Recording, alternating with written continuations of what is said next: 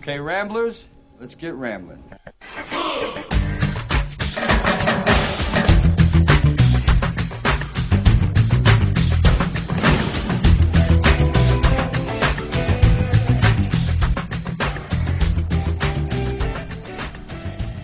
And how does it feel, Hank? Knowing every person you represent is guilty. It's fine. Innocent people can't afford me. Oh shit, here it comes. Mr. Orange, Mr. Pink. Why am I Mr. Pink? Because you're a faggot, all right?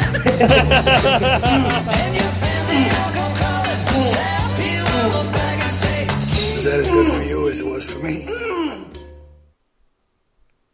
Oh, there's more. Oh, dude, you gotta make a mod. I'd end up playing the whole movie. Dude, Yeah. no, that was really good. That was good, Tony. That was awesome. Thank you. Except Was it good for you? Beginning, it was in the beginning with Clooney's Ramblers. Let's get rambling. Exactly. It was wrong. Not Joe, but I'll let it slide because you finished off strong. No, I know because it was.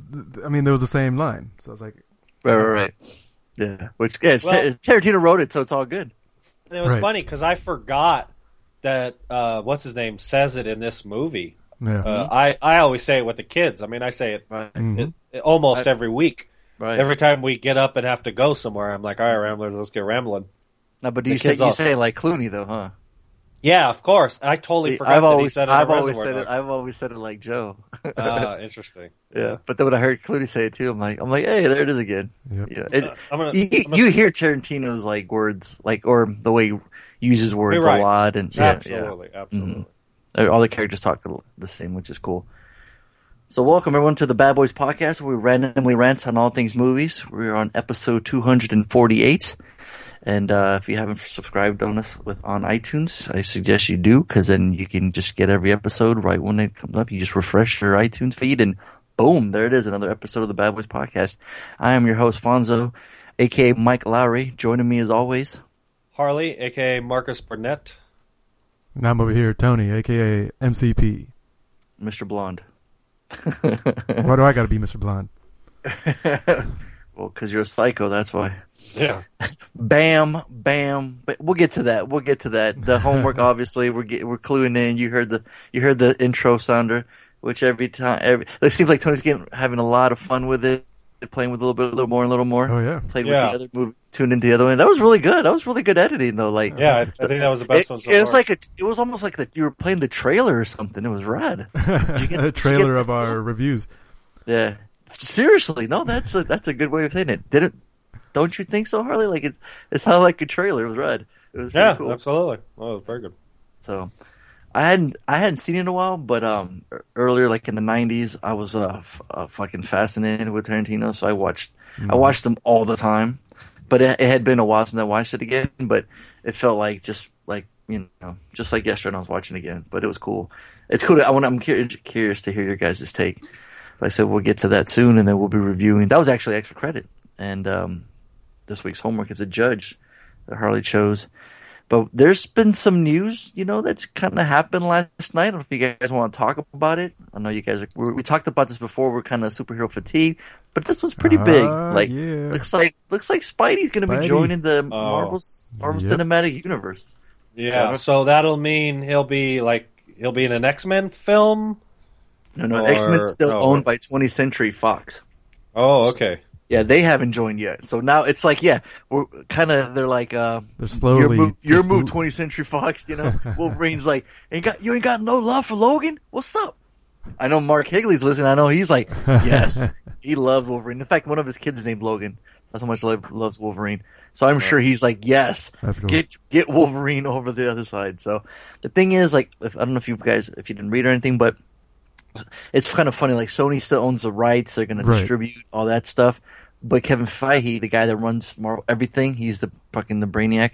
He's going to have control. Him and Amy, that chick that was hacked on the internet on all those emails, Amy Pascal or whatever her name is. He's still going to be in charge. Like, whatever their storyline, whatever their whole cinematic universe they planned out till 2020 from Infinity Wars 2 or whatever. The Avengers. Yes. The whole Civil War, everything, the MCU, Marvel Cinematic Universe. So they had to push back some titles just because they got Spidey in there. Because remember when those emails hacked, there was talks of both companies like merging, or having Spidey come over. So they're like, yeah, you still have the rights to Sony, but Garfield, he's gone. Everything else before is gone. We're going to go with a new Spidey. Everything's going to be like fresh. Hopefully they don't have another goddamn origin story, because we know how fucking Peter got his goddamn powers already, right? Everybody knows. So let's just move on. It's tough. I think, but it'd be it's so cool to have him over. You know what I mean? It's like it's pretty big. It's big news. We didn't think it was going to happen. I was hoping it happened. Yeah, nobody believed it. Right, exactly. So the fact that there was rumblings after those emails, you're like, oh shit, they've been talking. It'd be awesome. Do you think it means like it's all of a sudden we're going to have good Spider-Man films? Yeah, if Kevin Feige's running it, yes. Like they're saying, if it's still a Sony product, it's like, okay, you still have the name, you still have the rights, distributions, everything. Everything's still yours. But we're just going to have cameos of other Marvel characters in Spider-Man movies, and Spider-Man will have cameos in Avenger films. Exactly. Like you can have Iron Man show up in a Spider-Man movie. I don't see how that is a recipe for good. It's just different. I mean, call me a cynic, but... Okay, but you weren't fans of Amazing Spider-Man or Amazing Spider-Man 2, right? No, I didn't. He was barely a fan. I didn't care for any latest Spider-Man Marvels film ever. Well, see, here's time to turn you around here. Well, and I think it has more to do with the character, how it's written on a comic book. He's a Were teenager. you a fan of the character of Spider-Man? No. Yeah. I never read him in the comic books. Oh, really? You never watched He's a fucking teenager with a hard-on for what's-her-name. It's like...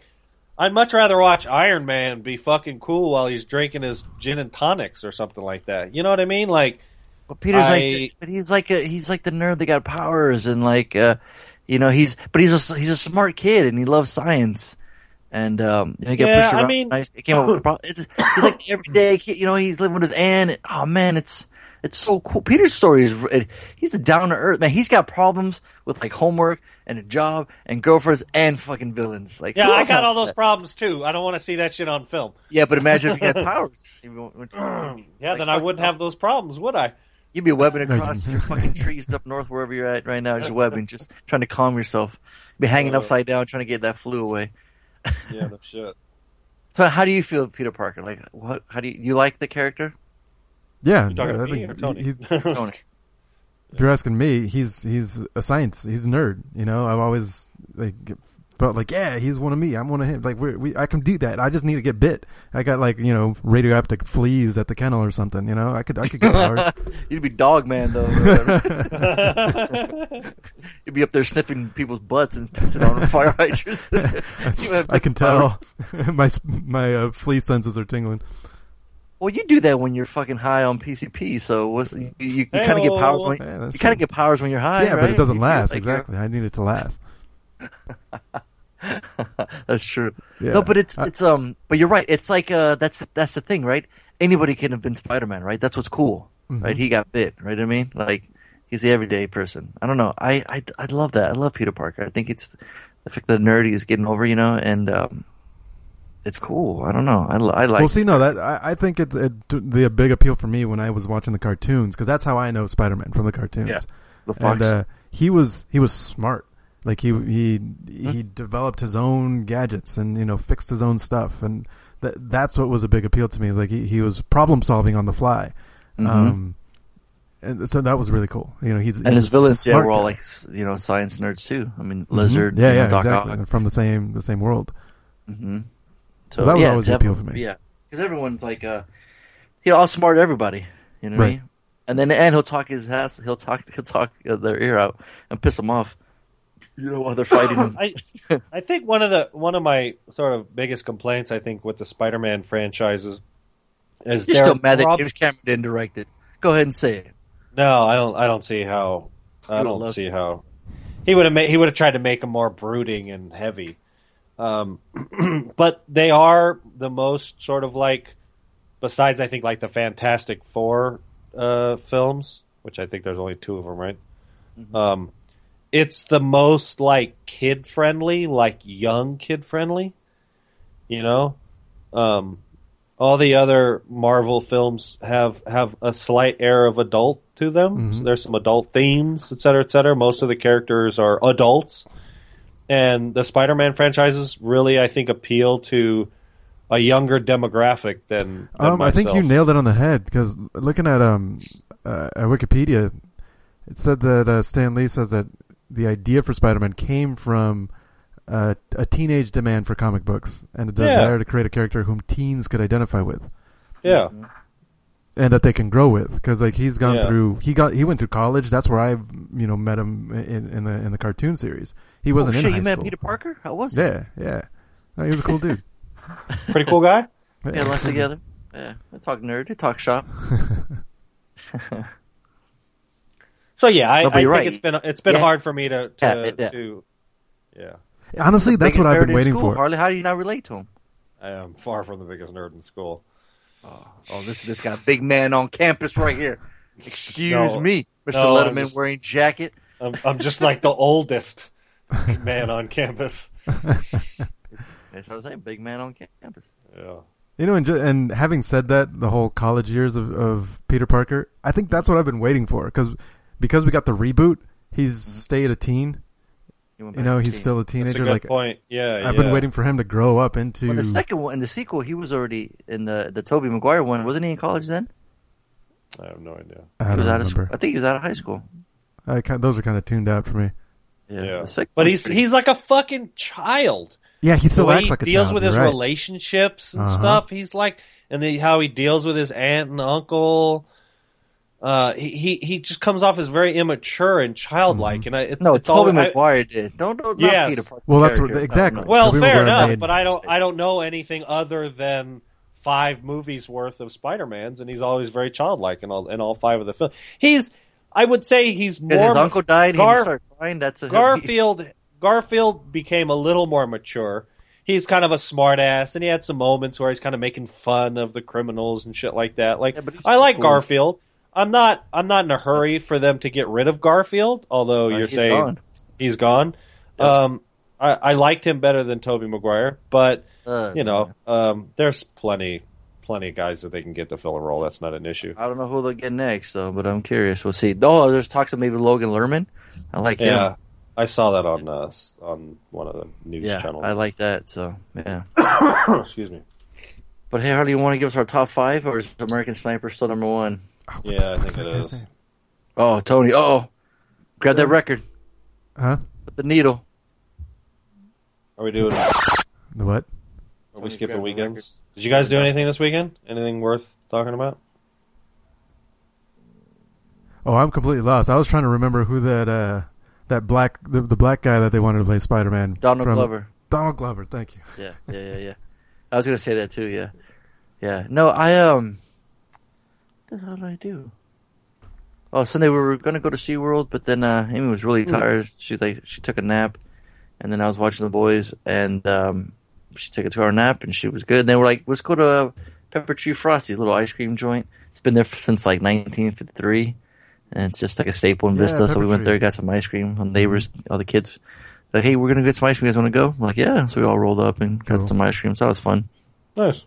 But other than that, we just chill. And then we watched The Walking Dead came back, and then the new show Better Call Saul, the prequel to like Breaking Bad, that came out. Was that get released? Yeah, that came out. It's kind of cool to see him like him. So if you've seen Breaking Bad, you know the character Saul, and it's like him coming up. It's got the Breaking Bad feel. It's cool. You see, and then at the end of episode 1, a character came up from the past, and Breaking Bad, you're like, oh shit, this is cool. You see Mike show up, so it's kind of cool. Is it the same writer? I think it's Vince Gilligan. Yeah, I saw a picture of him like directing, I think, or writing it. So I think it's the same team. Yeah, so that's kind of cool. Because it's going to be so hard for Vince to come up with some other show right at top Breaking Bad. Mm-hmm. I mean, the poor bastard. He set the bar pretty high, sure. Way high. Yeah. But I did that, and then caught the shenanigans with fucking Kanye West at the Grammys. That fucking dimwit talking shit about Beck. Did he actually say anything? I saw a video of him walking up. Yeah, he got up to the stage and then said, no, I'm just kidding. And Beck's like, no, come back, you know? But he's like, no, I'm not, I was just messing around. But then he was being interviewed by E and his stupid sister-in-law, one of the Kardashians. And he's like, Beyonce should have won the album and Beck needs to respect artistry. And I'm like, what the fuck are you talking about? Like, are you serious right now? Like, I obviously everybody knows that shit just comes out of your mouth, but it's like, man, you got a hard on for Beyonce. Why do you think she's always got to win as best album. You know what I mean? Well, what's his relationship with Beyonce? Well, he's cool with Jay, you know, and did they do some stuff together? Well, he was signed with them when it was Rockefeller when Kanye was first coming up. Oh, okay. I mean, I like his first couple albums, and it's what makes me really hard to hate him, you know, because I do like some music sometimes. But him as a fucking person, he's just egomaniac, fucking douchebag. It's crazy. Didn't Beck like forgive him? He was like, he's cool, let him be. You know, he's actually a genius or something. Like Beck. Yeah. I mean, he was very the way he responded. Yeah. Right. I mean, yeah, but other people didn't take it. Like Shirley Manson from Garbage, she let Kanye have it. I mean, it's just, some people need to tell him. I mean, it's crazy. Like somebody posted on Facebook that all the songs that were written with like Beyonce was like co-written or other people wrote it, and then it was a side by side, and then it was like all her track listing, and then the album that won Best Album of the Year was Beck's, and it was all his track listings, and it said written and composed Beck Hansen. That was it. It was like just he was the only. Yeah, and it's like there was no studio. Yeah, the thing no producer, no nothing. I mean, it was. I heard him say, he was like, "Thank you. I kind of did this in my house, so thanks to my kids for putting up with me," or something like that. Like, that's awesome. Yeah, and he'll forever always have a place in my heart for fucking working on the Scott Pilgrim soundtrack and writing all the songs and helping. You know what I mean, Tony? Oh yeah. So yeah, he's a garbage truck for sure. But yeah, so that was that, and then Monday and Tuesday, business as usual, taking crew to school and just watching the homework. Try to get in. Saw Toy Story again. That's fucking should be a certified Slater between all of us. That movie fucking still holds up. I fucking love those characters. I wish they keep making movies for the rest of my life. I love visiting Woody, Buzz, fucking Potato Head, Godzilla. All of them, and Rex, all of them, man. I love them. Don Rickles, Potato Head, just fantastic casting voices, man, for all of them. I mean, it's great. I mean, just the fucking jokes, man. I mean, I've seen the movie so many times, but they still get me. When they got the binoculars looking at Sid, and he's got that firecracker on Combat Carl, that big ass M80, and then they're like, "Look at that kid over there, he's crazy." And then Buzz like, "What, you mean that Happy Child? Oh, that ain't no Happy Child." Shit like that, man. And I love that Sid's house, his rug, his carpet at his house is the same as the hotel in The Shining. The Overlook Hotel. It's fucking great. Little touches like that. You know, the A113 and the plates, the Pizza Planet truck there's like, it's like you see you see the Pizza Planet truck, you see the place, you actually see it, you know. They go there, you see the claw, you see the aliens, and it gets a little scary too when you get zombie toys when they come out of the mud, when they come back to life. Yeah, they're scary. That's right. I fucking love that Spider Baby. I wish they made a toy of that. I wanted that Spider Baby but he's so cool. And my favorite when fucking he's about to light up Buzz and he's like, reach for the sky. Sid looks at him, like, huh? He keeps talking. He's like, "Mom, man, this stupid toy's busted. Who are you calling busted, Buster?" And he's just like, "What?"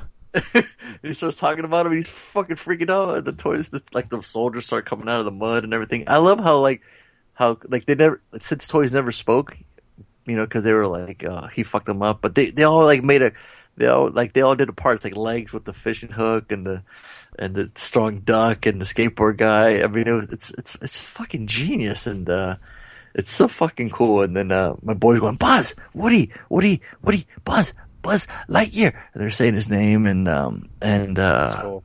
Yeah, it's just that fucking movie, man. It's so much fun, especially when the first one, when Woody gets jealous of Buzz. But yeah, that movie, fucking Slater, like the trilogy. That was a fucking movie. Absolutely. What else did we see? Then I revisited Attack of the Block earlier in the week. That fucking movie holds. That was a lot of fun again. I gotta watch it again. I've only seen it once. Oh man, it's so good. And I wish I would have went and saw that screening with you guys. You, Tony. Yeah, you would have enjoyed it. Just like, I'll beat Nicholas Winding Refn or see Attack of the Block. I'm like, why does it be at the same time? But yeah, that movie's a Slater. That movie's so good. That was a fucking movie. If you haven't seen it, yeah, definitely check it out. And then when I was watching Extra Credit, they mentioned a certain movie, so I had to pop that in today. I had to watch me some motherfucking Lost Boys. Mm-hmm. And that's a fucking Slater. I love watching that movie too, so 3 Slaters in a row. Drop it. Boom, boom, boom. That was a fucking movie. Absolutely. So I was actually watching I had seen it so many times. I'm like, let me check out the special features on it because I haven't seen special features in a long time since since I've had kids and I've had no time. So there's a part where like Amy volunteers at school, so I get like a break, like her and she's with crew, and then I just got the boys, and they're just playing, hanging out. I'm like, cool. That's when I threw in Attack the Block, Lost Boy, drop in a couple movies here and there. But I was just watching the features. They had a little cool documentary. Kiefer Sutherland like talking about it, like you're always afraid. I'm always afraid to hear actors don't appreciate like their earlier work. Like I'd be like Harley being heartbroken if Peter Wells said, "I fucking hate Buckaroo Banzai." You know what I mean? Oh, like, yeah. You'd be like, "Fuck that movie," then, right? Wouldn't they just rock your world, right? So yeah, I'd feel terrible. I'd be like, "No, it's part of who you are," kind of thing. Like, no, motherfucker, I see you. I'm either gonna call you Buckaroo or RoboCop. So you know what I mean? No, but Kiefer Sutherland was talking about it, and he's like, he loved the experience. He loved working on it.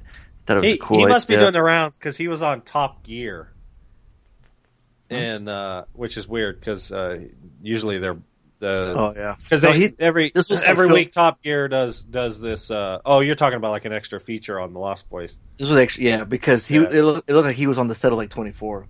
Oh, I got you. Yeah, because they were interviewing Corey Haim, and he it's weird. Corey Haim and Max Freeman, they're both dead. Yeah.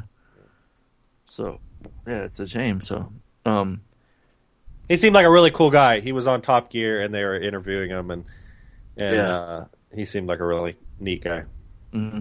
He talked about like how in the 90s they just had this. Oh, he was saying how like his 26-year-old daughter and his 16-year-old, they just kind of. He's like, I didn't tell them to watch. They just kind of find it on their own. And it's cool how like it contested where different generations can catch it and watch it. You know what I mean? Because they are essentially it is a teen vampire movie. And when you say that, what's the first thing that pops in your mind? Is the Twilight franchise. Yeah, is that a shame? Yeah, no shouldn't kidding. be that way. Yeah, it shouldn't be that way. So. But yeah, so you want to watch a teen vampire movie? Watch the motherfucking Lost Boys. Mm-hmm. Santa Carla, murder capital of the world. Remember that. So that was my weekend. How about you guys? Tony, anything? I don't remember. Are you super stoned or something? No, I just weekend.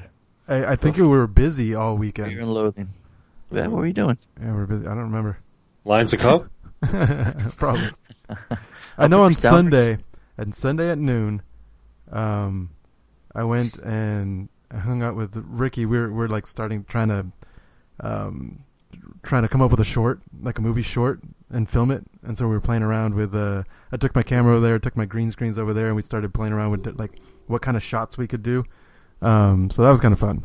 Because your camera records video, right? And nice video. HD video. Yeah. Yeah, the new DSLs do a lot really high quality video. Yeah, that's awesome. Yeah, so I know I did that on Sunday. Is it top secret? You can't talk about it right now? It's still in the works? Yeah, I'd rather not talk about it. We're still coming up with it. Early top secret. You don't want nobody, getting any ideas. Boring. Oh, this fucking guy. Was it a zombie movie? Excuse me.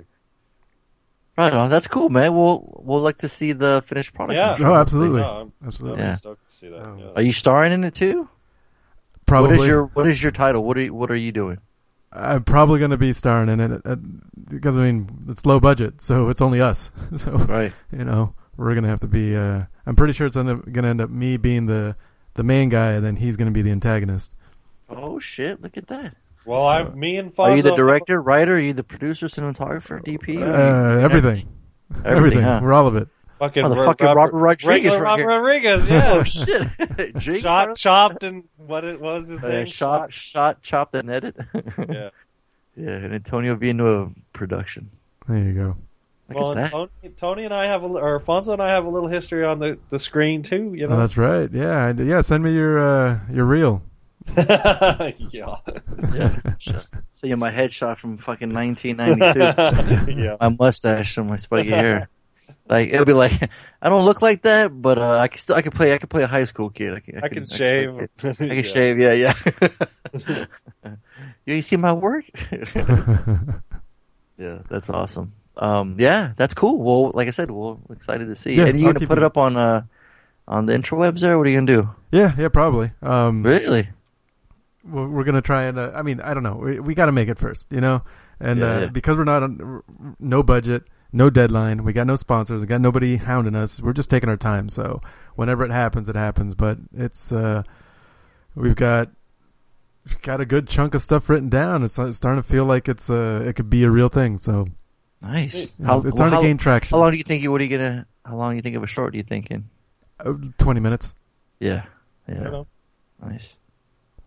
Yeah. Can 20 minutes be on YouTube? We'll put it on YouTube for sure.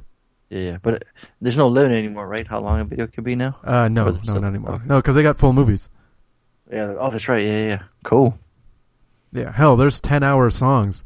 Like there's a. Oh, that's Super right. Mario. That fucking Lord of the Rings one. Yeah. Right. Well, the Lord of the Rings movie. The music. You know what I'm talking about? That one where it's just Orlando Bloom saying the same thing over and over again. Oh, it's just looping. 10 hours? Yep, 10 hours. I think 10 hours is their limit. Oh, yeah, because they had another one where Harrison Ford's like, I already work around the clock. And just kept saying that over and over again for 10 hours. Jesus Christ. Yeah. See, I remember. I just wanted to test their CPU and encoding or some bullshit. Right. Harley's got to sample that now. I remember I was listening to. You know which one I'm talking about, Tony? Can you play it for Harley? The one about Isengard or whatever? Let's see, 10. You know what I'm talking about? No, you never heard of these, Harley? You never heard of these 10-hour videos? Super long videos. Yeah, it samples the same thing over and over again. See, I got introduced to it with the Mario theme, and so I listened to 10 hours at work. I started early, stayed late, and listened to 10 hours of the Super Mario thing just on loop. You just let it play. I just let it play all day long. How did that not drive you nuts? But when you left the lunch, didn't you stop? I don't take a lunch. Was break? Oh, you didn't take a lunch? You kept I going? don't. I take something to eat at my desk, or I don't leave. So you did the whole 10 hours. I did the whole fucking 10 hours. God damn. Taking the hobbits to Isengard. The whole time. You didn't even hear it at some point, I'm sure, huh? I'm sure I tuned it out. Right. Which Orlando Bloom thing? Handle it. There's a lot of 10-hour Lord of the Rings. Something about Isengard. We're going back to Isengard or something. It's Orlando Bloom. Like, is he on the thumbnail? Yeah, he's on there. This might be it. Let's see. I gotta wait for the ad. Oh, stupid. What's this ad for? It's ad for Daredevil. Remember when YouTube used to never have ads? Yeah. Well, it's either ads or buffering. So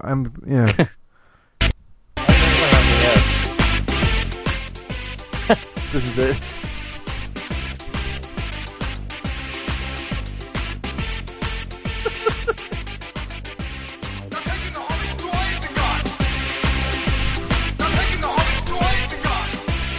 It's 10 hours of that? Yes. Wow. Great. Actually, this is sampled from Harley's DJ gig from last weekend. Yeah, right. He just played that song for 10 hours and nobody said anything because they were like, is he going to change the song? I'm that amazing of a DJ. No, it's funny. Harley got on the mic. We're taking the Hobbit. So we'll be listening to one of my mixes because that's like primarily what we listen to in the car. Because Chris likes them too. And Mazzy will go, can we listen to another song? And I'll be like, don't worry, another song will be up in about 2 minutes, kiddo. And 2 minutes later, she goes, I thought you said there's going to be another song. And I'm like, it is a new song, motherfucker. She's like, it all sounds the same. It sounds the same as the last one. And I'm like, well, that's because I'm a damn good DJ. Oh, get out of here. Because all she wants to hear is fucking Pink. You know what? She wants a gap. You know, the silence. You know, there's the few seconds of silence between the songs. Mm-hmm. Then she'd feel like, okay, there's a new song. Right. But if you're continuously mixing, you got to throw this sample right here. Taking the hobbits to Isengard. They've done that ad nauseum in dance music. Oh, they have? Yeah, they've sampled the shit out of Mario Brothers. Harley's got to sample some more. He's got to sample some shit from the podcast. That's what he needs to do. There you go. Right? Beating some demons. Beating some demons. But beating some demons. Motherfuckers don't want to watch it. Whoa! See? Fuck, Tony's gonna beat. You know what? I think Tony will beat you to it. I think Tony will write a 2-minute song before Harley ever would. There you go. 10 hours of this. Oh hell yeah! The fucking cantina. There you go. Right. Yeah, let that loop and put that in the background. Or every time Harley talks, just play that. Hey, Harley, what do you think of that movie? You don't like that song, Harley? You ever sampled that? Oh, nice. He didn't even want to play this game. All right. Well, how's your weekend, Harley? You slept all night? I didn't get sick till yesterday morning. But it rained all weekend, like a lot.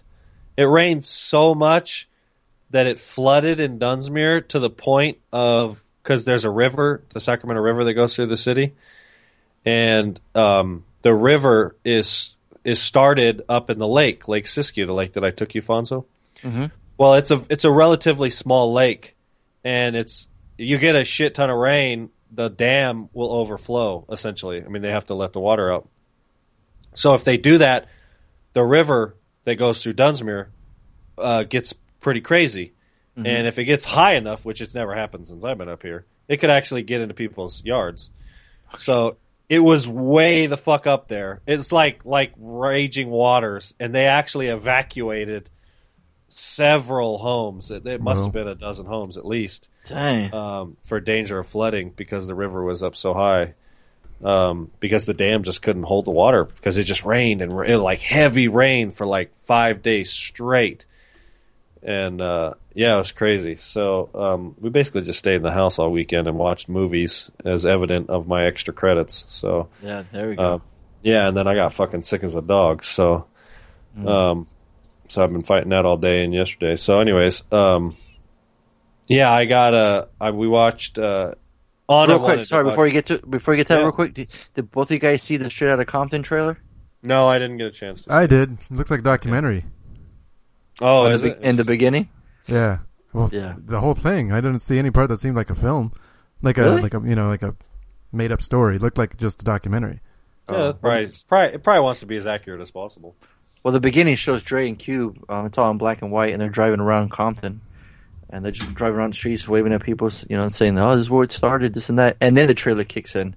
Oh, okay. With the movie, yeah. And Ice Cube's son is playing Ice Cube. It looks just like him. I remember hearing that. Yeah. F. Gary Gay's directed. Paul Giamatti's in it. They played. I mean, you got T-Bone, DJ Yella, Ice Cube, MC Ren, Dre. Even somebody's playing Snoop Dogg. Somebody's playing Suge Knight. And it's funny because you see him beating up somebody in the studio. So they'll probably show a lot. And I'm very interested. Well, in fucking watching Suge Knight was just in the news again for like fucking running over somebody. Running somebody over, like that motherfucker got no shame. I know. He's a trip.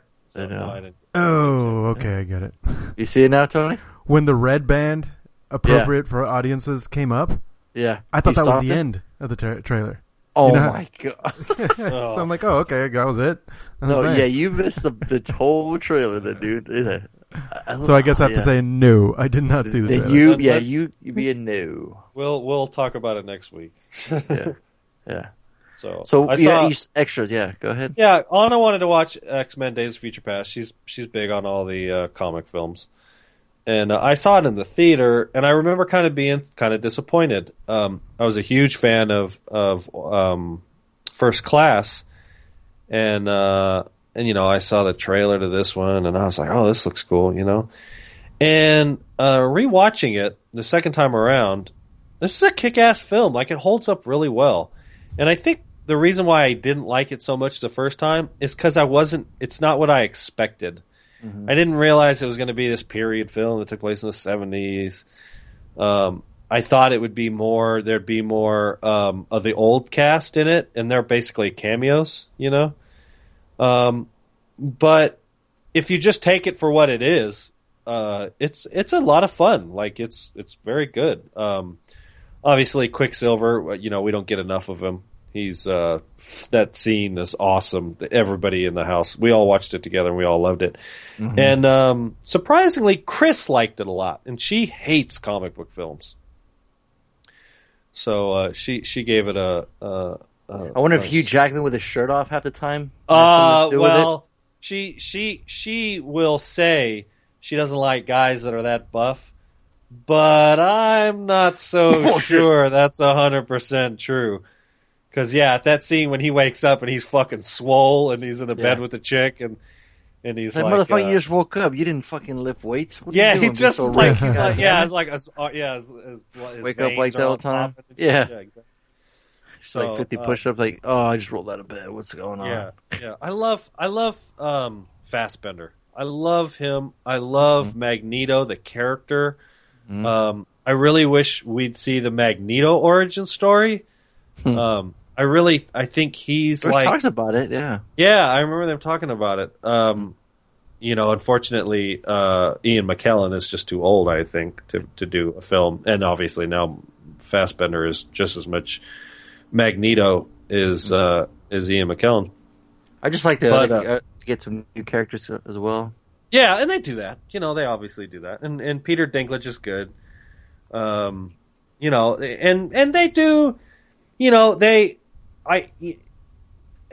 what they wanted to do was somehow, sort of rewrite the franchise and remove, a lot of the deaths that happened in the third film. The shitstorm that was part 3. Yeah. Yeah, exactly. And Exactly. fix it. And fix all. And they tried to fix it. And they do the best they can. And it still feels a little cheap or something like. But and I was reading, and I when I watched it in the theater, I didn't see the end credit that gives hint to the next bad guy, Apocalypse or whatever the fuck he is. And so that's kind of intriguing, the character, and it's going to be. I think the film's going to take place in like the 80s or something like that, which is kind of weird. So maybe we're getting the whole time travel thing again. I'm not real sure, but the fact of the matter is, we're now 5 films deep into the X-Men franchise, and they're still good. I mean, obviously the 4th one was, probably my favorite out of all of them. Yeah. And this one holds up very well. The cast is very good. I look forward to seeing sort of the continued arc of James McAvoy being the younger Charles Xavier, and obviously Magneto. Yeah, they're great. They're great together. Yeah, exactly. So, I look forward to the franchise. So, I'd buy that for $1. I'd buy that for $1. And then I finally got a chance to watch Big Hero 6, and obviously you two nitwits have been creaming over this movie since you saw it.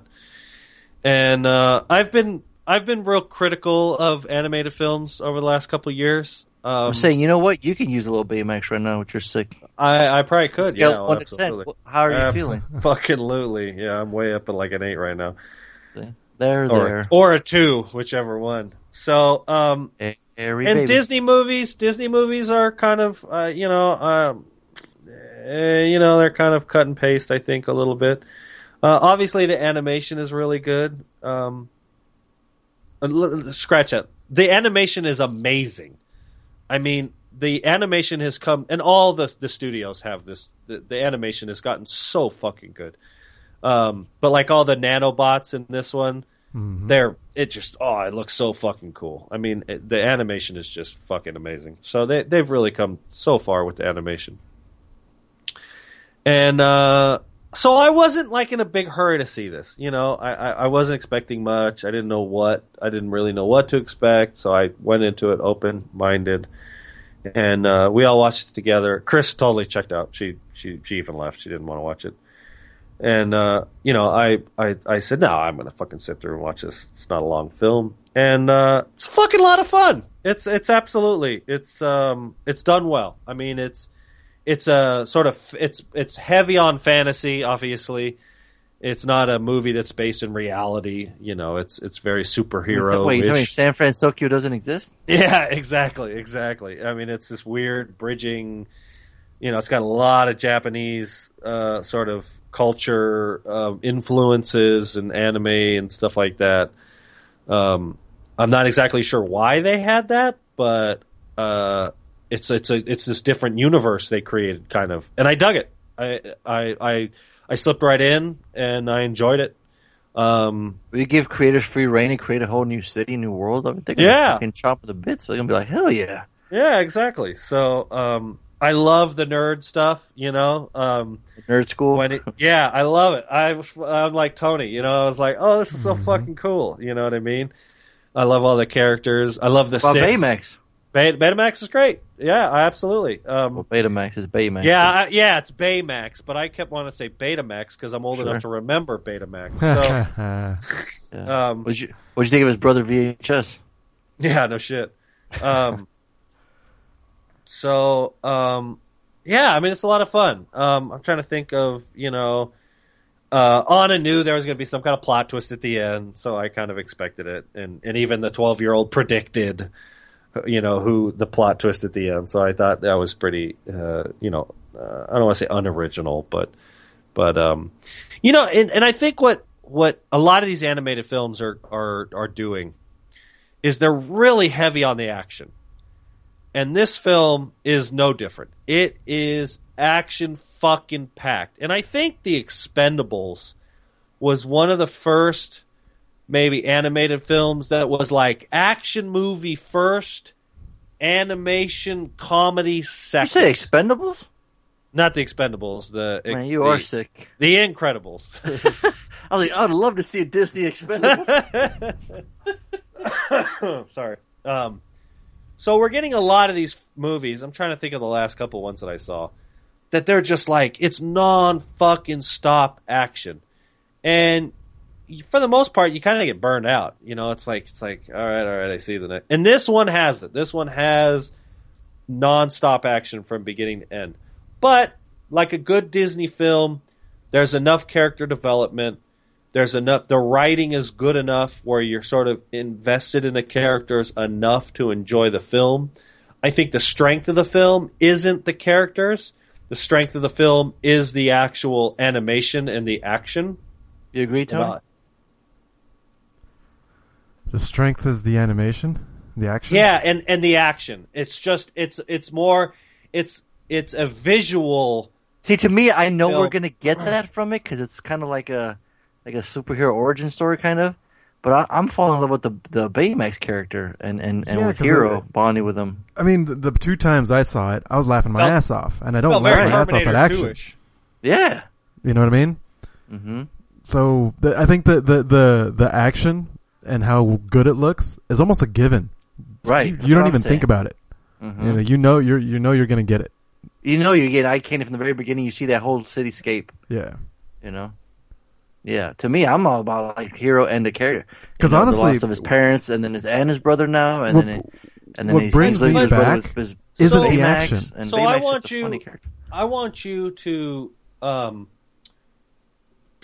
watch the movie in time. How much of the actual film is zero dialogue in just visual action or flying? They're always talking when the action's going on, though. No, like the chasing in the beginning. You got a little chasing in the beginning, but that's not character development. It takes a while. That's not character development. That is jokes. Yeah. So. Jokes aren't comedy. Jokes are comedy. Jokes aren't comedy. Character development. Is that what he just said? He said jokes aren't comedy. Yeah. Well, I was like, you're we really clarified sick tonight, Harley. No. Really my point is this: look at like Rango. That's one of my favorite animated films. That has like one or two major action set pieces. The entire film, obviously, it's heavy on the comedy, but it's dialogue driven from beginning to end. And now, granted, it's apples and oranges. That's an animated film that's really aimed at adults. It's Mazzy has a hard time watching it. She just checks out. It's not funny for her. There's as opposed to this. Argument. Which is a Disney. No. But my point is, this is what I enjoy, is the more mature animated films like, and I would even say WALL-E had a lot of maturity in it that most animated films these days don't Big Hero have. 6 is more geared to kids. Yes, absolutely. And I'm not that kid anymore, but it's done so well, I still enjoyed it. You know what I mean? And watching it with the kids and watching them watch it and loving it. It's calling us little kids, Tony. It just makes me enjoy it just as much. Yeah, and Baymax is cool. He's like a grumpy old man. I am in a sense. You know what I mean? But just because it's like it's rooted for kids, you can't enjoy it. It's not adult enough for you. He's an old man. That's what I'm saying. You're not getting character development. You're not getting all that. Just said I did enjoy it. Don't sound like it. It never does. I just told you it's a lot of fun and it was good. The and way you say it, though. Yeah. No, because I'm a lot of fun. because I loved it. Well, I'm actually being critical of the film. I'm not just creaming and busting a nut all over the screen like you. I'm actually being critical and saying I do have complaints. The film feels like it's light on character development and heavy on Michael Bay action. It's like, and I feel like most Count how many animated action films scenes are these there days are. in my one hand. I feel like most of the animated films in the last couple of years have been doing that. And you're saying They're that's a heavy. bad thing. So okay, so Tangled. No, has a no, lot I of don't. action. Frozen I don't has think a lot it's of necessarily a bad. Yes, absolutely. Well, if you don't think it's a bad thing, why is it a complaint? Thank you. Well, because it doesn't appeal to me as a film goer. Okay, It's not what I love to watch. but you still enjoyed it. What's that? But you enjoyed it, Yes, that's what I told you at the very beginning of the review. right? So I'm trying to figure out how you I can know. watch a movie that has all these things that you don't like, but you enjoy it. No, you jackass. I'm simply Bitch, being that's what you critical. said. No, I'm simply being critical of the Of something parts you that enjoy. Oh, Jesus. Are you being critical? All of right, some- you know what? Everything's a Slater from now on. Every goddamn No, movie, are every you- fucking movie, every single one, it's a All right. fucking Slater. Big Hero 6, goddamn Slater. Now who's acting like Next, a little kid? what's the next movie? Now who's acting like a little kid? Because see, Fucking you say, asshole. listen, Harley, you got time out. Go sit in the corner. Damn it. you say you're being critical, but are you being critical in like for the general audience, or are you being critical for you? I'm just giving my review. Like, it's confusing as And I was always confused. He like, man, Harley he reviewed that movie, and then he said he liked it, but he was saying all these things. He was like, it was really confusing. I was like, man, we're always confused. Like, I get it. I get what you're trying to do. You're trying to be critical, but then you say you enjoyed it. So it's like, why don't you just talk about how much you enjoyed and liked it? Maybe that's coming next. Okay, maybe we're just I jumping told the you gun. right at the beginning, the animation is amazing. The action set pieces, like all the micro bots and stuff, it's eye candy. It is a blast to watch.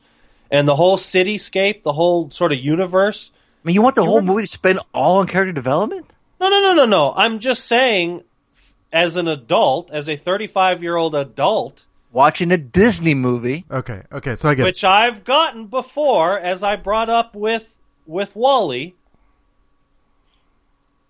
I mean, they developed characters that didn't even speak English.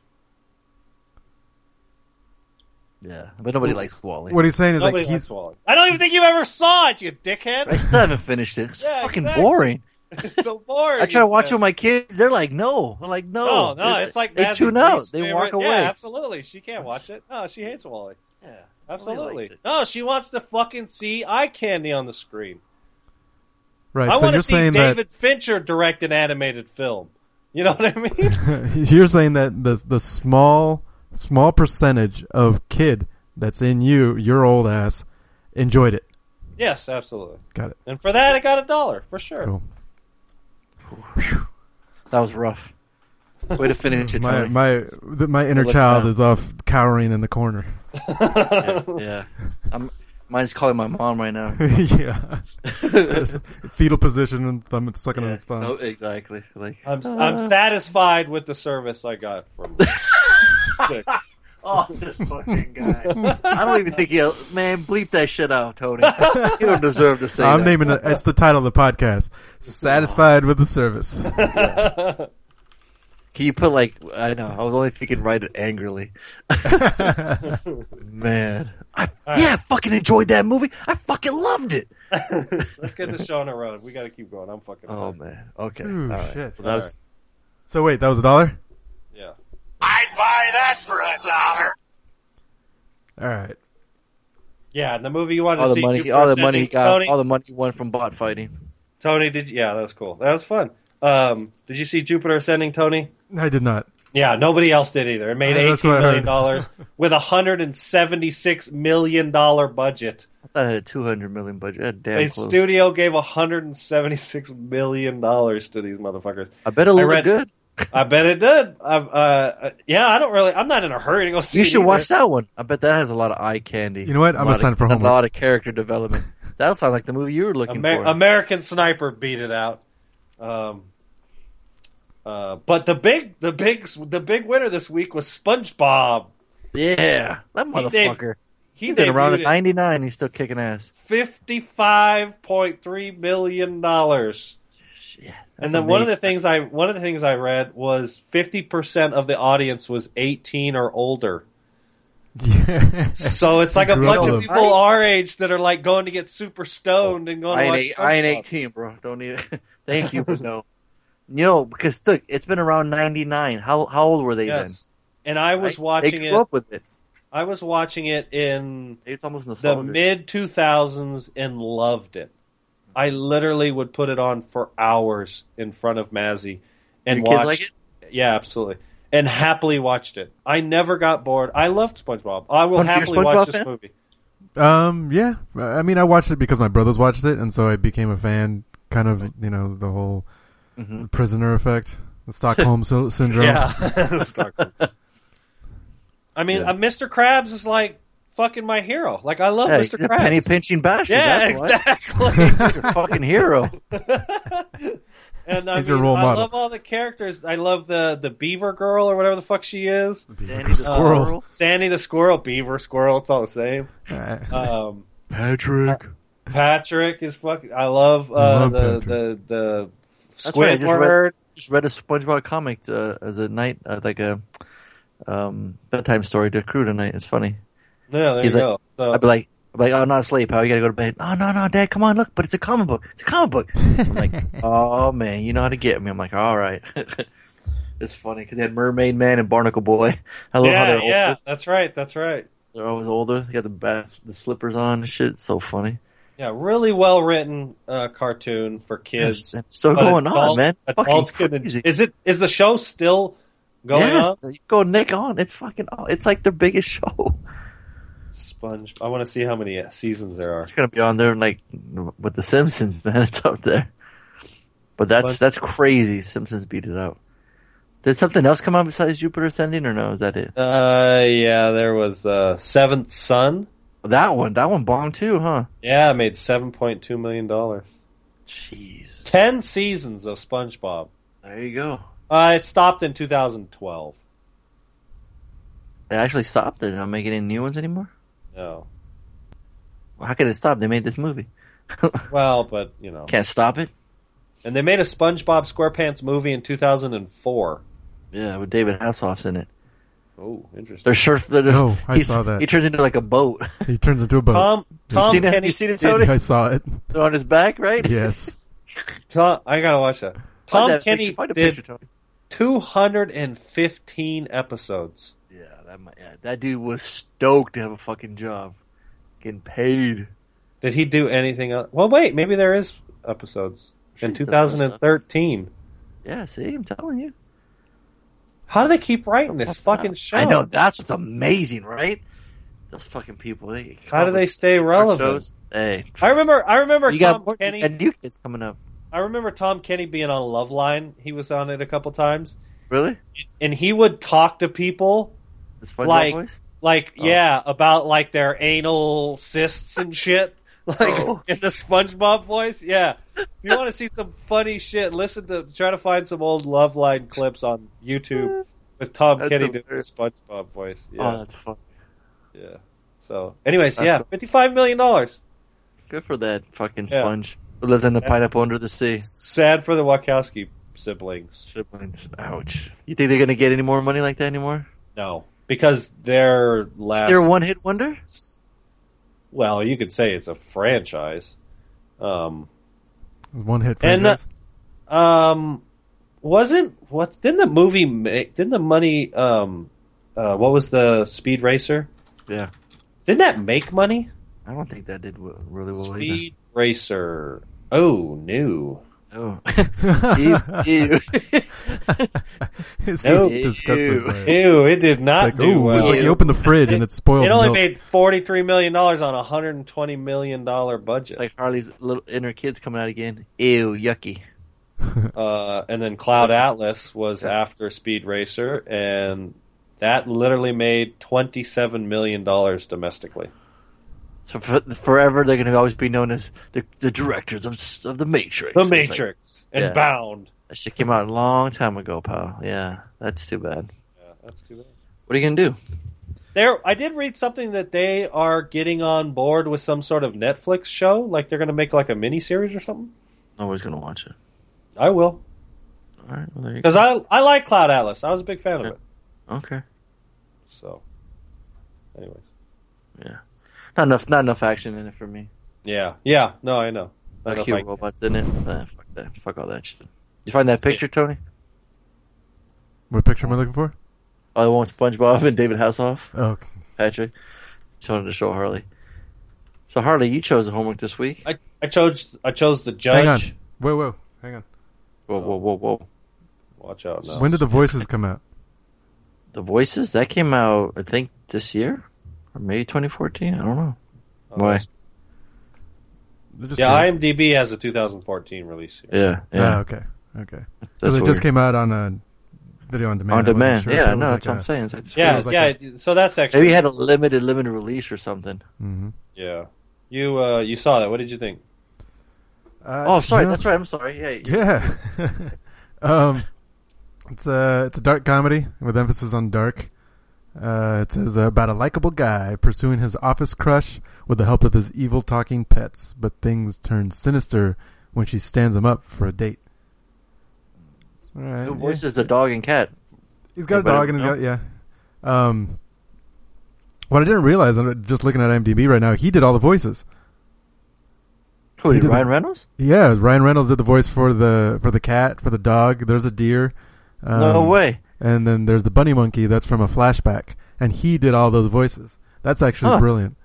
Oh, that's cool. That's really cool. Yeah, this is it was a lot darker than I was expecting. I guess I should have expected it when Yeah. it's Yeah. the trailer paints him out to be a psychopath, Mm-hmm. a schizophrenic psychopath. And yeah, he's that lovable schizo, but he's kind of oblivious to his dark side. And his cat plays like the devil, his evil side, and is always like talking to him, trying to push him, to do bad things. And the dog's kind of his good side. And so that was a natural like dynamic. It was fun. It starts off, just introducing his good side at first. You get to fall in love with him a little bit. Like, okay, yeah, he's kind of cool. And then he has this obsession with Gemma Arterton's character. She's not having anything of it. And then he accidentally, kills her, and her head ends up in his fridge. And that's all revealed in the trailer.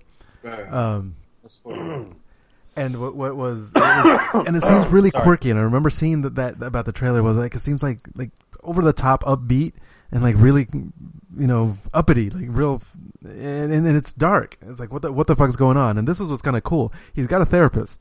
The therapist assigns him medication. He's got prescription pills. He doesn't take them.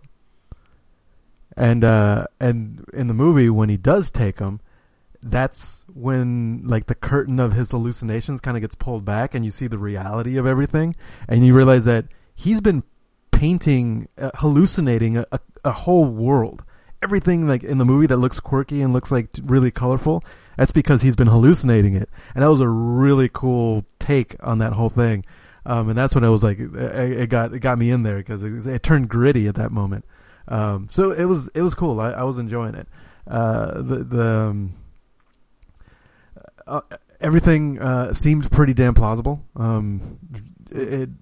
Because the unbelievable parts where you can attribute it to just him hallucinating, him being schizo. So yeah, I enjoyed it. I laughed a lot. I enjoyed the ending. So hey, that's saying new. a lot for me, Right. right? whoa. I give it $1 with a high potential for a Slater on a revisit. I'd buy that for $1. I know. Lane gave it a Slater right away. Wow. Yeah. Oh, then it must be a piece of shit. So yeah, so you guys will hate it. Just kidding. Is there a lot of action in it for Fonzo? This fucking guy. Does a dog have revenge on somebody? if he dual wielding, so I don't give a fuck if he ain't. No, man, this sounds like when I saw the trailer, I was like, oh hell yeah! I was like, I'm definitely gonna sign this, and then but yeah, Tony saw it, so that's cool.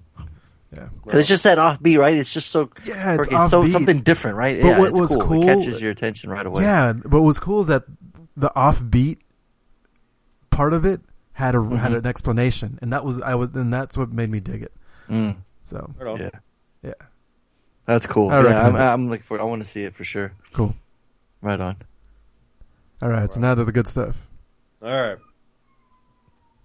The Judge. I'm guessing Objection. you don't have objection? Yes. Sustained. All right. Big city lawyer Hank Palmer returns to his childhood home where his father, the town's judge, is suspected of murder. Hank sets out to discover the truth and along the way reconnects with his estranged family. So this is kind of Tony Stark being a lawyer, kind of. Of course, yep. It's Robert Downey Jr. Since he got sober, he's kind of playing Robert Downey Jr. Mm-hmm. And for the most part, it works. It's kind of snide, kind of an arrogant prick. But I like it. Like, he's charming enough to The character calls for it. What's that? I mean, the storyline and that character, I mean, it fits, like you said, yeah. It calls for that kind of character. Yeah, it does. And he has an arc. And I'm big on that. I'm big on characters changing. And fucking Noah over here. What's that? Nothing. I said, you're fucking Noah over here. All about the arcs. Oh, yeah.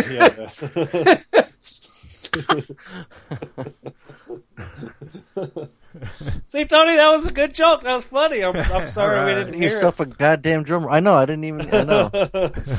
So, yeah. You know what's funny? I'm sorry, real quick. When I go back and listen to him, I'll catch Tony drop little jokes all the time, and there's no laughter during the show. But when I'm re-listening, I'm fucking cracking up. I'm like, how the fuck did I not catch that? I'm like, why did I not catch that? And I feel bad. I'm like, damn.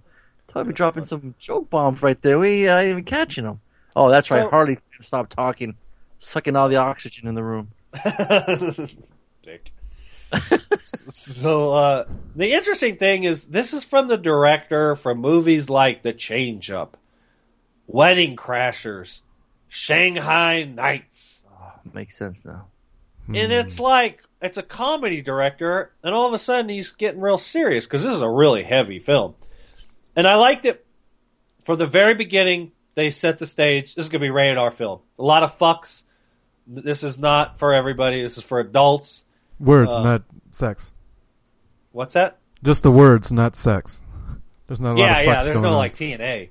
And there's no violence, so to speak. And I got like a soft spot for Robert Duvall. I've always been a big fan of him. Mm-hmm. And I like him in this. I'm unfortunately, I'm waiting for him to die pretty soon in real life. Like, he's not a young man. Like, he's 80 years old or some shit. Yeah.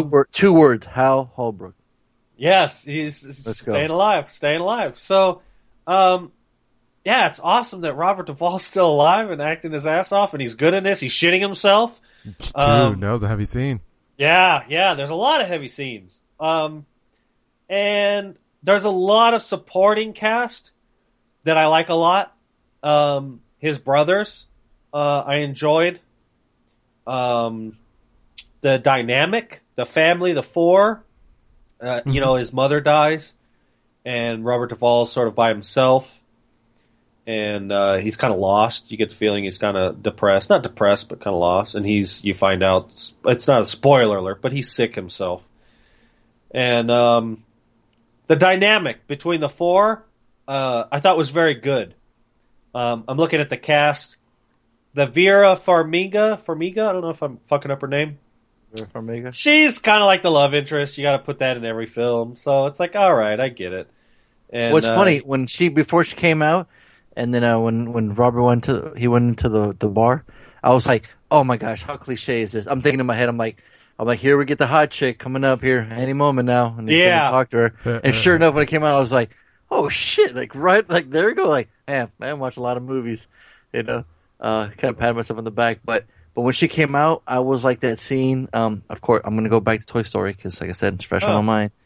But I was like when little Bo Peep kissed Woody in the cheek, and when Vera came out, I was like, I like Vera comes on the screen. I'm just like I'm melting. I'm like, oh, there you go. She can do no wrong. Yeah, like, yeah. hello. So, and they kind of white trash her up by putting the arm tattoo on her. So I liked all the cast. I like Dax Shepard. He's sort of the comedy, he's good. Comedy relief. And when Billy Bob Thornton shows up, like, oh, this motherfucker right he's here, good. like, oh, he's good. shit. And I like his backstory. Like he's got a little backstory, and I like that. I dug that. Mm-hmm. And the film is Balthazar Getty was in it. He played Deputy Hanson. Balthazar Getty. I was like, holy shit, you're in this? I didn't even realize. Am I supposed to recognize him from something? I don't know who the fuck that is. You guys don't know. All right. Okay, moving on. What were you saying, Harley? I'm looking at his IMDb, and I don't recognize him from nothing. Oh, okay. Lord of the Flies. No way. Mm-hmm. Oh, from 1990? Damn.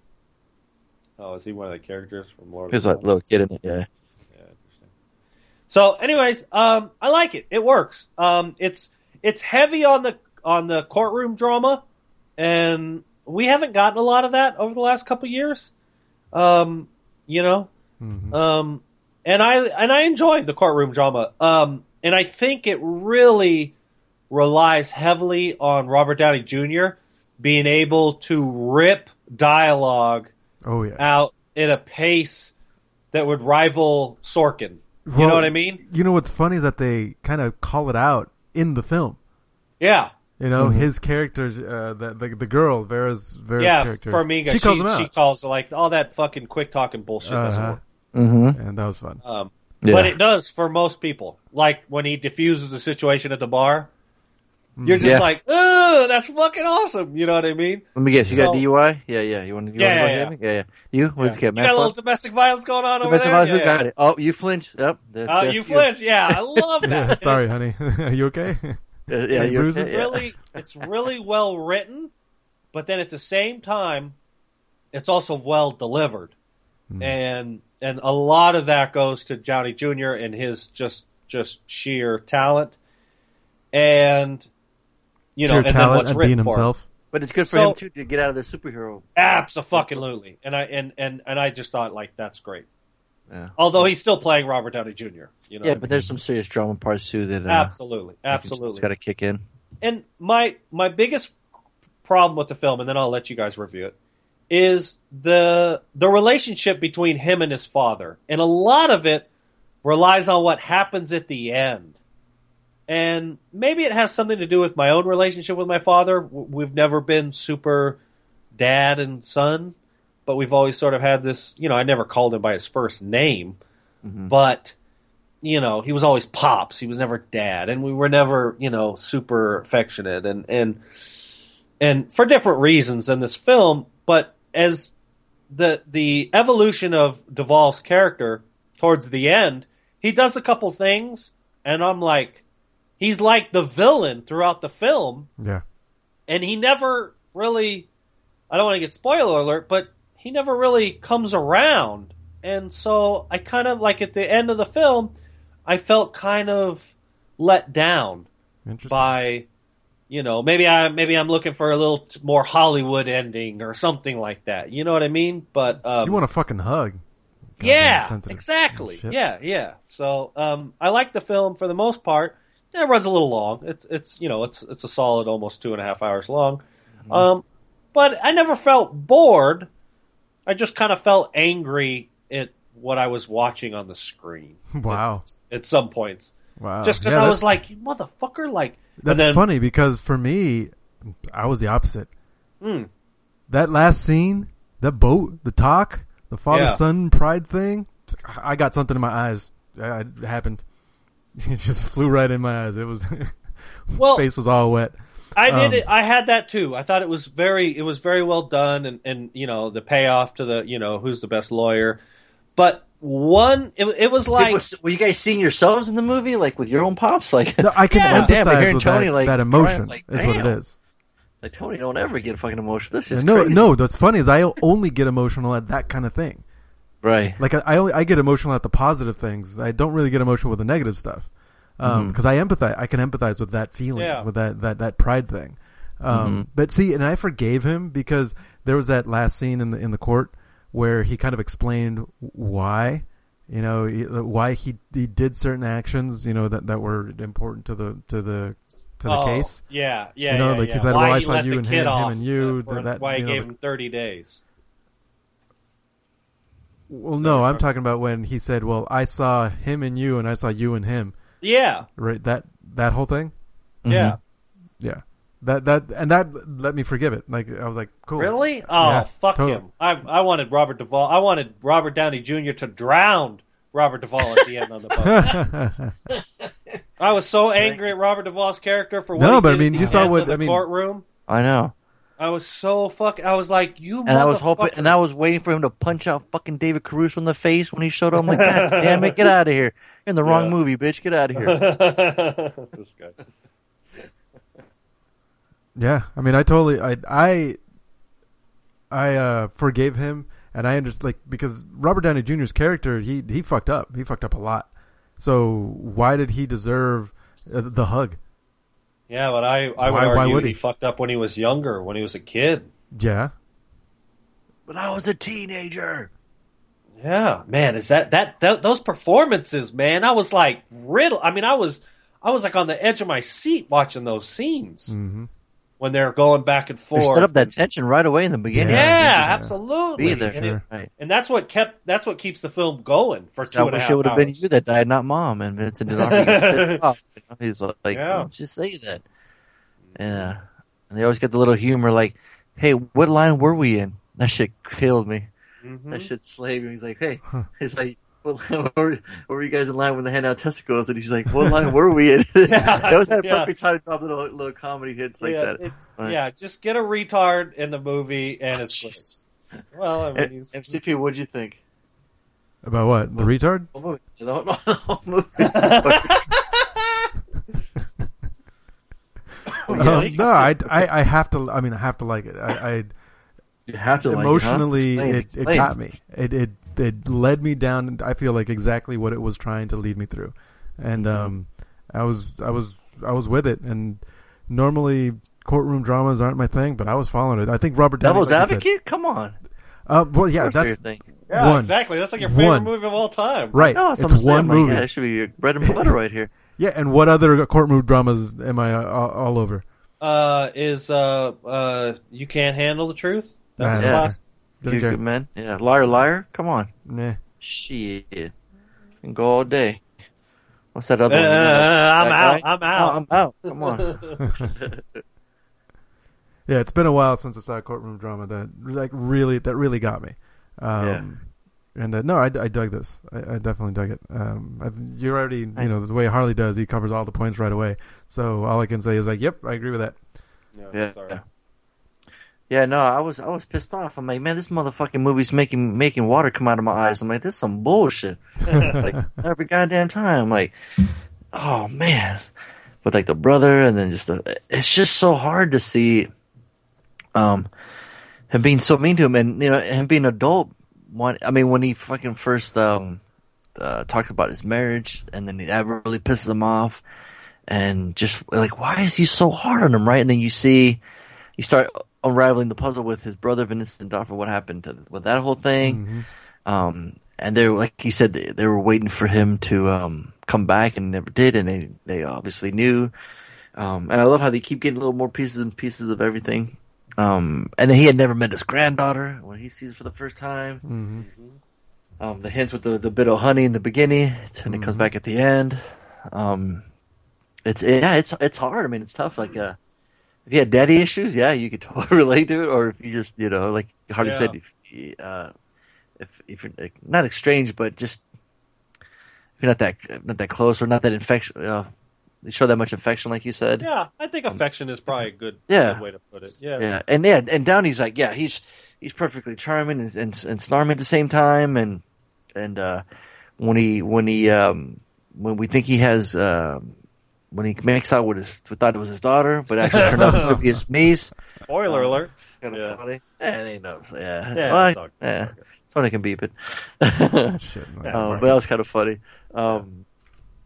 But yeah, I can't. It's funny every time I'm watching. I'm like, oh man, like the daughter needs to be here some more. She needs to stay a little bit longer because I thought maybe that might help the relationship. I kind of dug that she wasn't in there. I kind of dug that they just ignored her, like she just didn't come back. Like, cause not. I mean, he's still a dad, so it's kind of I mean, the reason they're divorced in the beginning, he's never there. So I thought maybe you might patch that up. I'm like, hey, patch everything up. To me, it felt real because that's what would happen. I mean, he has to go away. He has to be gone. It's weird. You have to be like sympathetic. You sort of take one side or the other. It's like she's a desperate housewife that lives in $1 million house. She doesn't have to do anything, and that she cheats on him. But they asked a volleyball player. Yeah, exactly. And so it's like, well, how miserable are you that you're going to fucking cheat on Robert Downey Jr. because he's not there? Like, that doesn't give you the right to cheat on somebody. You know what I mean? So it kind of sets him up to be the good guy. But obviously, like you were saying, well, I don't know. I mean, she says he's always on the phone. He's never there. Like, she's like, "What? Hey, what are you gonna do?" But that doesn't mean you deserve to get cheated on.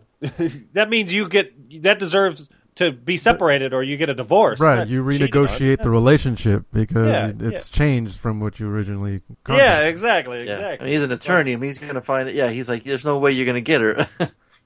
Yeah, and that's just pride and et cetera, et cetera. So, but it kind of sets it up and. Mm-hmm. And I don't blame him. Like, he doesn't want to go back to that fucking podunk town. Like, shit, he wants to be a big, and then obviously he is a defense attorney for, we're starting to see these characters in films. Like, we saw him in Gone Girl. What's his name? I can't. Tyler Perry. Tyler Perry. And we sort of, they can be charming because for whatever reason, I don't know, but we're starting to see that a lot. I think. Loopholes. Yeah, it's like when he hits Zach Shepard with that note. It's like, you can't prove eye contact. He just fucking hits him with his shoulder. Like, I love it. Oh, that was great. You kill him. Yeah. You can't talk. And then they ask him to leave, and he's like, "It's not my first time. Not my first time. I'm out. All right. I'm out. Yeah. It's killing him. It's like, dude, and his dad is so goddamn stubborn. He won't. Yeah. And when he's talking to him and he's telling him that one time, like, are you going to say it or you're not? I don't want to spoil it, but I'm like, oh my God, what's he going to say? This guy's so fucking stubborn and bullheaded. Like, he just won't give it. It's kind of reminds me of the Boy Named Sue song, right? He's like, I did all this for you to be strong. Oh, good call. It's tough love, but analogy. It's fucked up. But yeah, I really enjoyed it. I like the, kind of like how we're talking about horns, but it's different locations, just to see a little. I just like to see RDJ in a whole different role where he's not Tony Stark, but he's always playing he's always playing Robert Downey. Yeah. We see Clooney in every movie; it's gonna be the same guy, right? Yeah, exactly. So. No, but Robert Duvall was awesome too. His nominations are totally well deserved. Like I said, when Vera comes in, I'm just like, what? I'm just like, buddy. So she can do no wrong. But yeah, it's Vincent D'Onofrio too. Just a heavy drama. It was you know what it was? It was a nice change of pace for what we've been watching, or just movies in general. Like, I wouldn't have sought out to watch this, but after I did watch it, I appreciate it, and it stuck around after I watched it. Yeah. It's a fucking emotional roller coaster because you do get that scene in the bathroom. It's really rough, but then it's finished off with humor, and it's just all over the place. So you're like, I was like sad, like, damn, man, this is fucked up, and water's coming out of my eyes, and then I'm laughing, I'm like, what the fuck are you doing to me, movie? This is fucked. I'm trying to laugh at the same time. I'm a hot mess. If I had mascara, that should be running down my eyes. It's interesting. I never got choked up. I appreciated the scene for how well it was, and he said, you're the best lawyer, et cetera, et cetera. But I never teared up. You were still mad. You were still upset. Exactly, and I tear up for the one ending. With kids. You didn't. You're like, that's the big weak link for me. You want to see Harley tear up like a bitch? Right. You talk about kids, you talk about the babies, and then I turn into a big pussycat. With this, like you said, I was more angry than emotionally because of Duvall's what he did at the end of the court. FCP's review, and he's talking about how he didn't see it that way. Yeah, and he felt like he did get kind of closure. I liked how they talk, how he was talking about his legacy, and then you see the flag and everything. It was kind of a little touch when RDJ's looking at it. Yep. Remember when he was talking about that story with him? Yeah. I think for me, it started to kind of lose a little bit because Robert Downey Jr. kept on coming back, and if I was him, you weren't seeing his arc progress, right? You weren't seeing it like I would have said like in any other movie, like he did. Peace, I'm out, and I would have left. I would have cut my lot. Like, I don't want to get too personal, but like Chris doesn't have a relationship with her mom because it's fucked. It's her mom's batshit crazy. She's not a healthy person. If she's listening to this podcast, thanks for the ice cream machine, but I'm glad you're not. She sent us an ice cream maker, but she didn't actually put her name on it. She just had Amazon sent us an ice cream maker, and I've been making ice cream like a motherfucker over the last couple of weeks. He's called her crazy. Christmas. But she's crazy. Yeah, she's like my ex. She's got emotional issues. Ooh. And as a result, Jamie's got nothing to do with her. She's done some really like monstrosity shit over back when Jamie was a kid. Or when Chris was a kid. I know. Yeah, well, because there's so many parallels between my ex and Jamie's mom. Chris's mom. Jesus Christ. So well, Harley, his fucking brain's all messed up. I know, it's all a mess. It's all mush today. So I'm all about eliminating unhealthy people from your life. And Robert Duvall is unhealthy for Robert Downey Jr.'s life. Yeah, you know what I mean? But it's his pops. Well, I mean, I would argue he's only unhealthy because he's holding a grudge. Like, he's not actually doing anything that's harming him. Why? His son. Now, okay, so you're saying he's not doing anything that's harming him? Right. He's not actively doing something to him. No, you're right. He was just a douchebag throughout his entire life. Yeah, get over it, you pussy. No, and I would get over it. I just wouldn't come back. I mean, and he didn't. Obviously, I mean, I think that's the point. The funeral. He left and came back, and then he had reasons to stay. And then he does the right thing. He says, look, there's no better defense attorney on the planet than me. So, Pops, if you want me to represent you, I'll represent you. The second Robert Duvall said, get the fuck out of here, I'd have been like, peace, you punk bitch, I'm out. Yeah. I would have left. I would have just said, fuck you. You're on your own. You want fucking retarded, well, he was. He was in the plane. Dax Shepard? Yeah. And then he gets a call.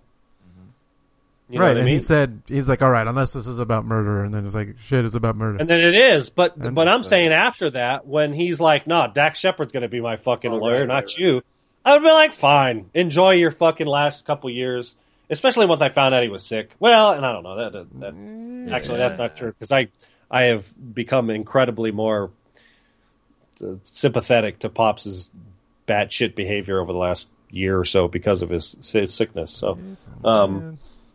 So, yeah, it was just hard for me to be sympathetic to Robert Duvall's character. And at the end, I was just like, good. You know what I mean? I just felt, So it was a very good film. It was done very well. And so, yeah, it's a solid buy that for $1. Where's that button? I'd buy that for $1. Tony? Same. I'd buy that for $1. Yeah, same too. Yeah, I really enjoyed it. I'd buy that for $1. I mean, it's got potential for Slater only because it made me cry. So I'll give it a revisit at some point. And I would even rewatch it just for the quick dialogue delivery, the sheer. The scenes. I just love the way they revealed Billy Bob, and you're like, "Oh shit!" I mean, here's another badass character actor going to go up again head to head with RDJ, and in the courtroom too. I'm like, it's like a dream team. Like, oh hell yeah, this is great. You know what I mean? Yeah. It's like, I mean, if I was expecting to see Keanu Reeves with a southern accent, I'm like, oh fuck, it's on now. Keanu Reeves' character from Double Dack, you're like, oh shit, here we go. Yeah. Who wants some more? No, but yeah, I said performances are great. I mean, if people are interested, they should check it out for sure. Like I said, I would have never seeked it out, but I love doing this podcast and makes me watch movies like this because we're all, got a different taste or just wants to recommend something different, and then watch it and thoroughly enjoy it. So it's a win-win. When did Robert Downey Jr. get sober? Before Iron Man, maybe a little bit before. I mean, he did Kiss Kiss Bang Bang, so I want to say whenever that came out. Yeah, that was 2005. Maybe then. And then Iron Man was 2008. And he did Charlie Bartlett, Lucky You, Zodiac, Fur, A Scanner Darkly, The Shaggy Dog, A Guide to Recognize Your Saints, Good Maybe Night, then. Good Luck. So maybe before all that. I mean, you look at his IMDb, he never took a break. Yeah. Those like sound like minor roles though. Yeah, it's possible. Well, right on. It was my turn to choose the extra credit, and chose a little thing from 1992. After a simple jewelry heist goes terribly wrong, the surviving criminals begin to suspect that one of them is a police informant. Written and directed by Quentin Tarantino, produced by Roger Avery, or written by Roger Avery, who does a little background radio dialogue and does a little cameo in the movie. You guys all know how I feel about Tarantino. You guys pretty much know what I'm going to review it, so I'm going to let you guys get the mic here. I'm going to let MCP go first. And what do you think of Reservoir Dogs, Tony? Well, I've seen it before. And I remember I liked it before, but not, and nothing great. And this time around, I turned the subtitles on. I fucking love this movie. Yeah, I had subtitles on too. It's like I have to read it in order to really appreciate it, and I was like, man, this is some good shit. I love the fucking. I'm sorry, I'm gonna keep cutting in. Sorry. Right? Yeah, because the way the characters talk, just the way they talk, and the way the actors deliver it was just like it was really cool. Like I love the introduction, the very beginning of the movie. It's like before they do the diamond heist, they're all having breakfast, and they're all talking. So you get a little hint of all the characters. It's infamous now. I mean, everybody knows about that. Everybody knows about that scene. Mr. Pink doesn't tip. What do you mean you don't tip? What do you mean? Just they don't believe in it. Shut up. I pay for breakfast. Put $1 in like everyone else. Yeah. So I don't even know a Jew. I don't even know a Jew that would say something like that. Yeah. It's like, never mind what you think. Cough up $1, you cheap bastard. Yeah, The Thing. I like how they. This was the first time I'm seeing the movie where the guy referenced the Lawrence Tierney character as The Thing. Right. Yeah, I never picked up on that before either. Motherfucker looked like The Thing. The Thing. Yeah, like I said, I watched it. So yeah, I mean everything. I wanted to catch newer things, and I did catch a couple new things, which I'll talk about. But sorry, Tony had the floor. I'm sorry. Well, I mean, what I really noticed this time is I enjoyed the dialogue a lot more throughout the whole film. I enjoyed the backstories because before I didn't really give much shit about the backstory. Even Lane kind of pointed out, like, well, she's like, I didn't really need that much backstory. Like, it almost went too long. But this time around, I was into it. Like, he was talking to. You're a fan of the dialogue, right? I am a fan of the dialogue, but I guess I'm more of a fan of the dialogue when I can read it. So, and this time, what I noticed is that I was picking up on all the dialogue and all the new exposition and the character dynamics that went along with the dialogue. That when I got to the oh shit Mexican standoff, I really enjoyed it. Like it had so much more weight to it than I'd ever experienced in previous watchings. So that is the big thing for me. Is nice. that I was able first time? I actually enjoyed the whole film. Yeah, it was her first time. What did she think? She liked it. She just she didn't like it as much as I did, so I had to beat her down. Literally and figuratively. Right on. And Harley, you had it's your revisit again, right? You watched it with your old lady? No, she was falling asleep. Although she likes it, she's seen it before. Got it. Right on. And the first time I saw this was when you turned me on to it, and I was being a hipster, and I was hating on Martin Scorsese. And Martin Scorsese, Jesus Christ! Well, Harley, I'm not some fucking NyQuil. I need some NyQuil. I do. I was hating on Tarantino, and I said, Reservoir Dogs, that movie sucks. And then I revisited it It might have been like right around the time we started the podcast where I kind of I think it was before that, where I watched it again, totally open-minded, and I thought, wow, this is a really good movie. And then I watched it again a couple years ago, and I was like, this is a really good movie. And then I watched it again last night, and I was like, it just gets better. Like, how can a movie so simplistic and so budget get better every time you watch it? Like, you were pointing out, Fonzo, the little things, you know? Mm-hmm. The little, like, you know, I was looking up, I don't know if you'll pull this out of your ass probably, but the Lawrence Tierney character, Joe, or is that his name? Mm-hmm.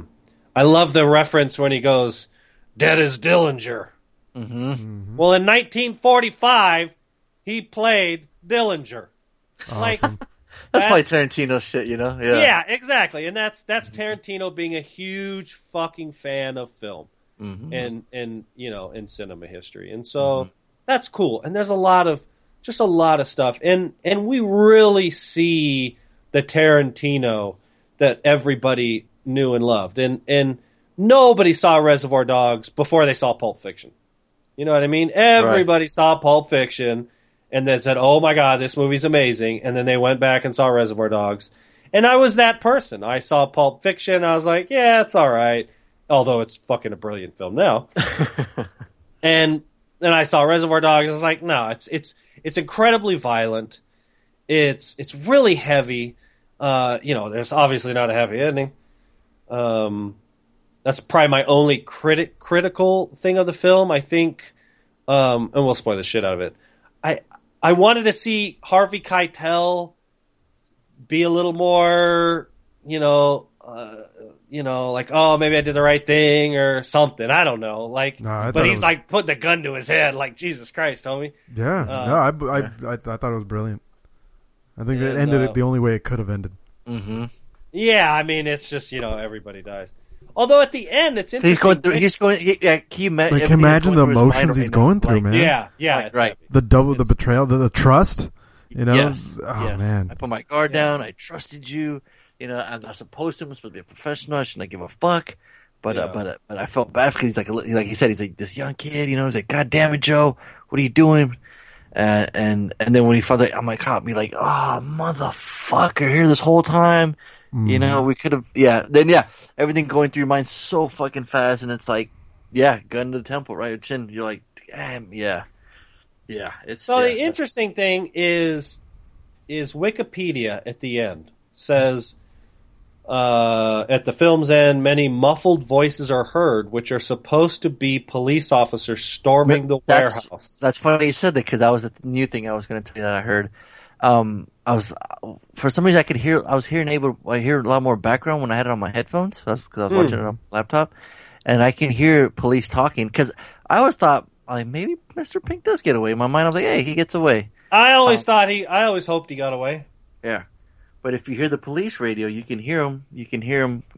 They stop him. You hear gunfire. They're like, hey, put your gun down. Did that? You hear him get hit. He's like, all right. God damn it, I'm hit.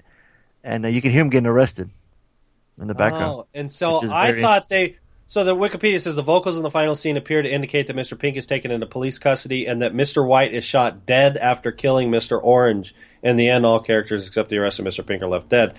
So I got that. I got that he kills Mr. Pink and that the cops end up shooting him. He killed Mr. Orange. Yeah. Mr. White killed Mr. Orange. Yeah, exactly. But I never heard the Mr. Pink getting taken into custody. Yeah, when you go back and watch it, it's pretty interesting. Yeah, if you can hear it, turn it up. It's pretty interesting. And that's before the credits roll, correct? Yes. Okay, so I just have to do headphones. Yeah. Right on. It's really cool. I mean, it's for what it is, for an uber violent, super stylized, I don't know what else to say about it, It's essentially a perfect film. I mean, I really don't have anything critical to say about it. All the characters are brilliant. Tim Roth, it's like he's amazing in this, and then he kind of like disappeared on Hollywood. I mean, for the most part of obviously he's in Pulp Fiction, but didn't do a whole lot, nothing big. Michael Madsen is fucking, That's where I totally like started. I go after that movie. I'm like, I'm gonna follow his career. I try to watch everything. Are you just gonna bark all day long, little doggy, or are you gonna bite? And it's like, Chris Penn is really good in it. I fucking love him, Nice Guy Eddie. I love Chris Penn in it. Steve Buscemi's on banging on all cylinders, and then you love Joe. Joe's fucking awesome. That was probably the thing that I took away most from it. This viewing was just how much Joe ate up scenery when he was on the screen. Mm-hmm. Yeah, like you said. Well, why am I Mr. Pink? Because you're a faggot. It's just like fucking great way he said it too. It's fucking hilarious. Faggot. That's why. And exactly. I'll be Mr. Purple. I'll be fine with that. He's like, you can't be Mr. Purple. Guy in another job's Mr. Purple. You're fucking Mr. Pink. He's like, all right, fuck, it's fucking beneath me. Move on. Yeah, exactly. And he's like, then he goes, and my favorite line goes, I'll fucking move on when I feel like it. Like, don't tell me what to do. I'll move on when I feel like it. Yeah, it's just like this macho douchebag. But he's like he's somebody out of a Martin Scorsese gangster flick. You know what I mean? Yeah, he's got the very Italian mobster. Like I love when he's like, fucking toothpick. I see you with my own eyes, but I can't fucking believe it. And they're fighting right in front of his desk. Yeah. So I love how you also get samples from like how the movie's all in different. It's not in the very regular narrative. Yeah, you see scenes of them of them all hanging out like in the car. I fucking love that scene when they're all four in the car. Oh, and they're talking shit. Yeah, they're talking about the girl. They glue the dude's dick. I think my favorite scene is when Mr. Orange is telling the undercover story of the marijuana. Yeah, and I think it's funny anecdote. It's so well done because of what, and I give all the credit to Tarantino. And not only that, but before that too, the cop with him. He's asking about the details. He keeps. Well, that's exactly my point. Is it goes from we're just backstory, right? Mm-hmm. And now we're seeing him actually tell the story to the guys. Mm-hmm. And now we're going to the third scene of what it would be like if the scene actually happened. Mm-hmm. But the point is it never happened. It's just a story to convince them that you're an undercover cop. Except for the dialogue is so goddamn good. The delivery, the performance is so good. You're actually biting your nails when he goes in there and there's four cops talking about how I almost shot this fucking guy because he was reaching for the fucking registration. And Tim Roth is blow drying his hands.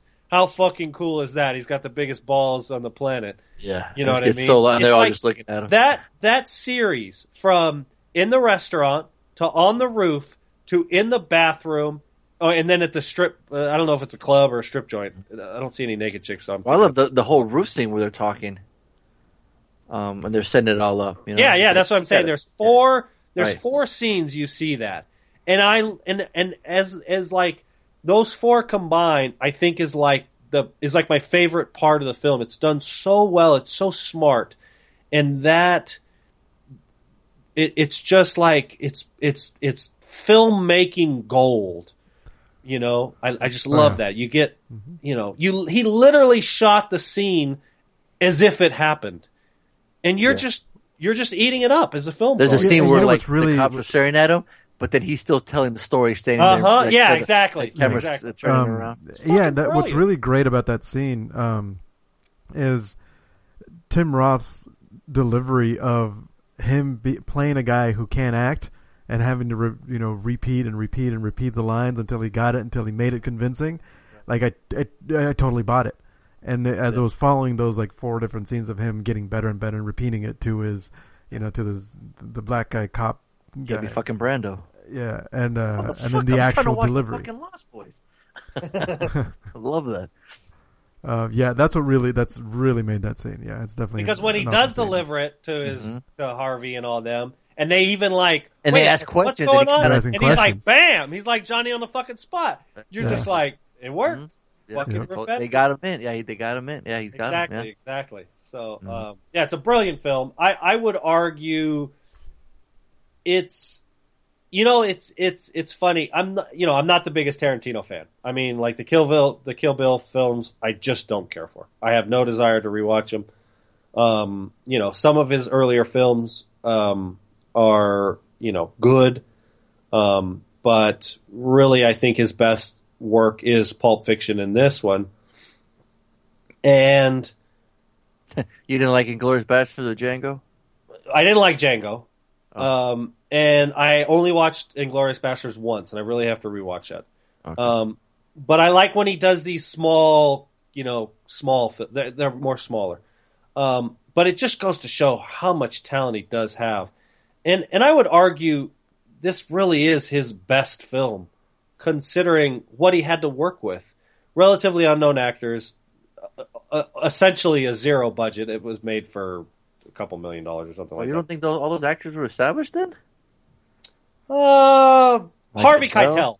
Harvey Keitel. He helped fund the movie. Michael Madsen? What did Michael Madsen do before this? I'll look up IMDb right now. Okay. Because I don't think Michael Madsen did anything before 1992. God damn, he's got IMDb as long as... Oh, he was in Thelma and Louise. There you go. He was in The Doors. The End of right. Innocence, That's right. He was The Doors, yeah. which I think is... No, I don't recognize that film. That was the Partridge Family's Doesn't Somebody Want to Be Wanted, followed by Edison Lighthouse's Love Grows Where My Rosemary Goes. As Kate Billy's super sounds of the 70s weekend just keeps on trucking. So I love it until he said with that song. That song, every time I hear that song, I can only think about the fucking scene with Michael Madsen in the car. Yeah, absolutely. And he does that so well. He does that so well. Like absolutely. He can, like Hooked on a Feeling it's so like reminds me of Guardian of the Galaxy, but I remember it played it in this movie. Or the song before too, when they all start beating up the cop. Come on now, give it to me, huh? Come on, and he's like dun dun dun dun. He pulls the tape. It's like, oh shit, dude! He does that so well, man. It's fucking great. I love just them having just conversations. Like the time where Mr. White's talking to Tim Roth and talking about if you get a fucking Charles Bronson type, hit him with the butt of your gun. Yeah. I just love that scene, and he ends up all that shit up. Yeah. So everyone delivers his lines fucking great, right? Like I said, he always writes for people he knows, right? I mean, Tim Roth, like in the beginning of Pulp Fiction, in the coffee shop, in the very beginning, Yep. he kills it. Everybody does. Samuel kills it. I mean, everybody gets to shine. That's why I think it's kind of great. You know what I mean? But Chris Penn too. I mean, he's so good too. I love him. And he's like, God damn it, hold on, I'm still got some questions of my own. Yeah. All right, Mr. fucking Compassion, I'll call a doctor. He's like, who are you gonna call? A fucking snake charmer. Who do you think? I'll call a doctor. Fix him right up. Yeah. Oh yeah. And then obviously it's uber violent. It's I mean, you see hard R. It's incredibly violent. It's cutting news ear off. You see Buscemi fucking pull that chick out of the car by her hair.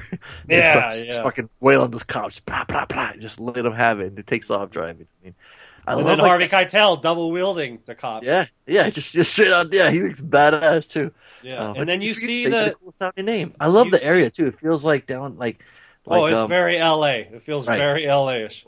Yeah, it's so. And they're constantly making references to different parts of LA, to Long Beach and stuff. It's the black Beverly Hills. And I love too in the very beginning when we're talking about Mr. White when he's talking to Joe. You know who he's talking about?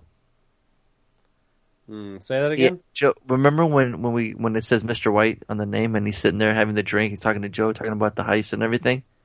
Yes. Joe asks him, "How's Alabama doing?" You know who Alabama is? Oh my God, Alabama from what's the Romance? Patricia Arquette. They worked together. They did a couple heists together. Did you catch that? Yep. Oh, that's right. Yeah, and it fucking geeks me out. It's like so fucking cool. And he's but like, Alabama is like, I don't know, 3-4 years now. We haven't talked, but yeah. But Alabama is the girl, right? Mm-hmm. Patricia Arquette. Yeah, but she's not a bank robber in True Romance. Mm-hmm. So they must be after, if you follow the timeline, because she did steal. She still steal Drexel's money or the drugs. Yeah, that's a good point. Sold it. Yeah, fair enough. Yeah. So she's out on the run. She got a kid, and she became a little thief, and she was working with Mr. White at one point, which I thought was awesome. And then Vic Vega, Michael Madsen, he's the brother of John Travolta's character. He's Vincent Vega. Oh. At one point, Tarantino was supposed to make a Vega Brothers movie. So Michael Madsen's Vic Vega, Travolta's Vincent Vega. Yeah, And but yeah, also, it's also the characters are so. well. He actually wanted. The only reason I think he did that is because he actually wanted Michael Madsen in Pulp Fiction and couldn't get him. Oh. As that character. Oh, okay. Yeah. So it would have been a totally different movie. Yeah. So there's that. There's also some other little things too, little nods. It's funny because like in Pulp Fiction, how Buscemi doesn't tip, and in Pulp Fiction he plays a waiter in Pulp Fiction. It's kind of funny. Mm-hmm. In that Jack Rabbit Slim restaurant, he plays Buddy Holly. Yeah. Oh yeah. Yeah. Yeah, it's almost like the Quentin Tarantino universe. For sure. Exactly. Absolutely. Yeah. Because they even say Seymour Scagnetti, the parole officer from Michael Madsen. Oh yeah, busts his chops. Yeah. Scagnetti. Yeah. Scagnetti is Tom Sizemore in True Romance. Oh yes. I think there's a whole like a site or something that has them all like all the Easter eggs. Oh, the Karen Tarantino, writing. Yeah. Tarantino. Yeah, it's pretty cool. I mean, for me, like that, I love that kind of stuff. You know. Yeah. So, bottom line is, it's hard to watch because it's so heavy. It's not, it's fuck you, I'm fucking dying here. It's hard. It's a heavy film, but it's brilliant, and it gets nothing less than a full on. It's a high Slater. That was a fucking movie. It's essentially a perfect film. I'm pretty sure this is going to be certified. That was a fucking movie. Oh, shit. Tony gave it to Slater? Oh, shit, son. Mm-hmm. Was Pulp Fiction a certified Slater? We reviewed it on the podcast, didn't we? I think I tried to pick it, and you're like, no, we've all seen it. So. Maybe. Yeah. We've talked about it on the podcast, because I would give it a Slater. It's a brilliant film, too. Have we reviewed it, Tony? We've never reviewed Scarface like you were mentioning a couple podcasts ago. You know what? Maybe we did when Tony was on his hiatus. That could have been it. 82, it looks like we talk about. Somebody talks about Pulp Fiction. Okay. Maybe a revisit. It was. Yeah, Tarantino always gets a bad rap of like it was assigned extra credit on 82, so we reviewed it on 83. Oh. There you go. Yeah, he always gets the bad rap of like stealing ideas because this is like the idea of the story is like from some Japanese movie. I forget what it's called. It's probably on the trivia. But what he does that shit. But then he adds his like his influence, his touch to it, and some people say it makes it better. You know what I mean? Well, he really came under fire with Inglourious Bastards. I think that was the first time it sort of came out. Because it was literally a film called Inglourious Bastards, and I think that kind of hurt his. Everybody was all of a sudden. I think there's only a couple of different things where they just kill us, but the actual story was like completely different. And then like the other one was kind of just straight up, fucking like Django was like, all right, this is on my own. You know what I mean? But yeah, to me, yeah, for sure, it's obvious, absolutely fucking Slater. That was a fucking movie. I had a Mr. Blonde poster in my apartment. I lived in Northside when I saw the movie. I had just when I hear Stuck in the Middle with You, I would do that dance if I were coming in a room, or if I'd hear that song, you can help do the Michael Madsen dance. But one of my favorite scenes when he grabs the ear and he's like, "Hello, can you hear me?" He just fucking talks to the fucking ear, that he throws it on the ground. Oh yeah, he's so crazy. Really... He's like, he's like, I've heard it all before, so don't even, he's like, don't even waste your breath. I've heard it all before.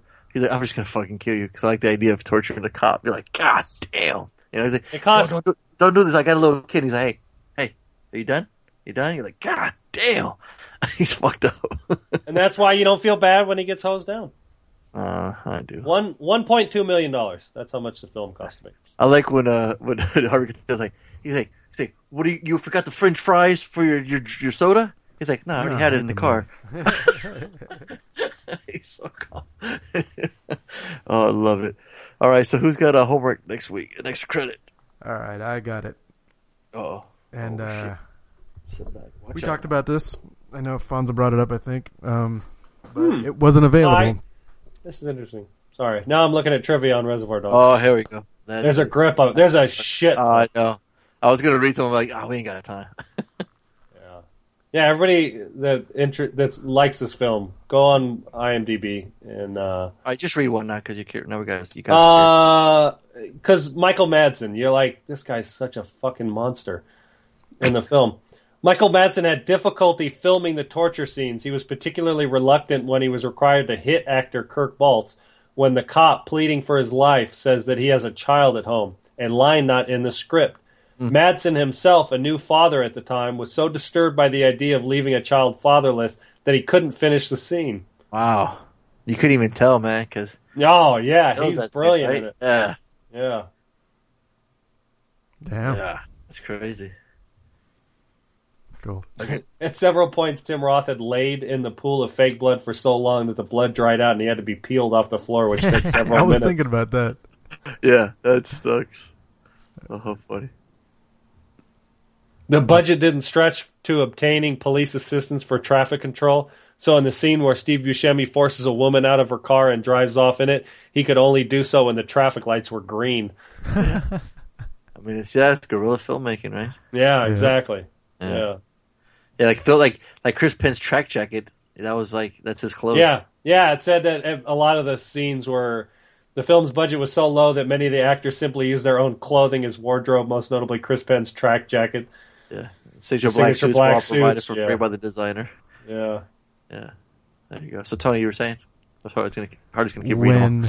Yeah, exactly. When a bizarre shaving accident lands rebellious teen Helen in the hospital, she develops an unlikely bond with her male nurse, who she seduces with the stories of her sexual adventures, while using her illness to try and reunite her divorced parents. That sound familiar at all?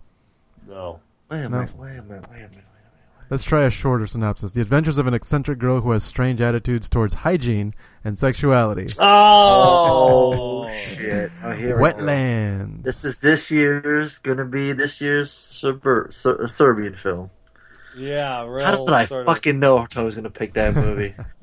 The moment I saw that trailer, like, this is a fucking movie for Tony right here. Yep. It's going to happen. Oh, boy. And it's going to happen. We're all going to land and get wet. Damn, we should have done it last week when Harley was sick. We were throwing up all over the place. Oh, I was fucking puking my and hopefully we'll... the trailer too, and it's just like... Mm-hmm. I think like the dude comes in or something and she grabs it and eats it. Oh, God, it's... The best part is that next week we're all going to be healthy and chewing on some fucking peppers. Oh, boy, that's going to make it interesting. That'll be awesome. So, what is it called again? Wetlands. Oh, boy. Here we go. All right. About time. Eventually I knew I was going to watch it, so hold on to your butts. So, Harley, what do you got? He couldn't even take it anymore. I'm on IMDb. He's throwing up right now. I'm already fucking sick. I remember you showing me the trailer, and I was like, oh, God. Well, when I'm like, this is crazy. I'm sure Tony saved it in his catalog. Well, I mean, we're going Action Jackson. Action We're gonna go old Stallone. This is one of my favorites as a kid. Oh shit! Can I guess? Go ahead. Let's say a little Cobra. No, Oh. Close. Same time frame. Oh, A couple years later. Actually, like 6 years later. oh, real close. How brilliant is John Lithgow? Oh in shit! Cliffhanger. I don't know. I've never seen it. Oh shit! No You're way. gonna love it. This movie. I started watching it one time and I never finished it. I forget why. Oh, you gotta watch it. It's a blast. Is it still on Netflix, Tony? Fuck if I know. Oh, it was on there for a while. Oh shit! I remember people saying that how scary he was and how good he is in it. Oh, he's so good. The movie's a lot of fun. It's a lot of fun. I don't know. Tony, What made you choose that? So what made you choose I've seen it. I saw it when I was younger. Oh, it was just always a classic of mine. I loved it. I have it on DVD, and I haven't seen it in years, and so I want to revisit it. And I'm too lazy to find anything else. Oh, it's unavailable to stream, motherfucker. Yeah. Also revisited T2. Revisited what? T2. Oh, right on. And that movie till the day I die, when Arnold self-terminates, makes me cry every Really interesting. every time, dude. That music, and then John's crying. He doesn't want him to go, and he's got to go. Oh, it's gonna do it right now. I better stop talking about it. He needs a vacation. Now let me ask you this. It's like the worst. It's probably the worst written dialogue because it's a joke, but it was never anything that so everything that Arnold said that was funny was repeated that was already told to him. You know what I mean? So he just comes out of nowhere with "I need a vacation." That's awesome. Like, where did he John get that Connor from? taught him all that. Well, no, but John Connor never taught him how to say "I need a When vacation." they had that long road trip to Mexico, maybe he told him that. No, Well, he told maybe. him Yeah, he can awesome. mix things, mix and match. So maybe he Exactly. just mix and Yeah, matched it. yeah. Chill out. Remember dickwad. that? Yeah. And he's like, Chill "Oh, out, you get it?" He's like, dickwad. "No problem." Exactly. But nowhere, He's like, "Hey, nowhere I'm do they right, ever talk about "I need a vacation." So I just thought that was funny. Do you watch the theatrical release or the director's cut? It's on Netflix. I don't know. It's probably just a theatrical one. Yeah. Is it 2 hours and 30 No. minutes long? No. Okay. Because I always watch the director's cut. Yeah, I like seeing the extra scenes. It always makes it seem newer to me. Yeah. Yeah. When you Hey, I got a full see house.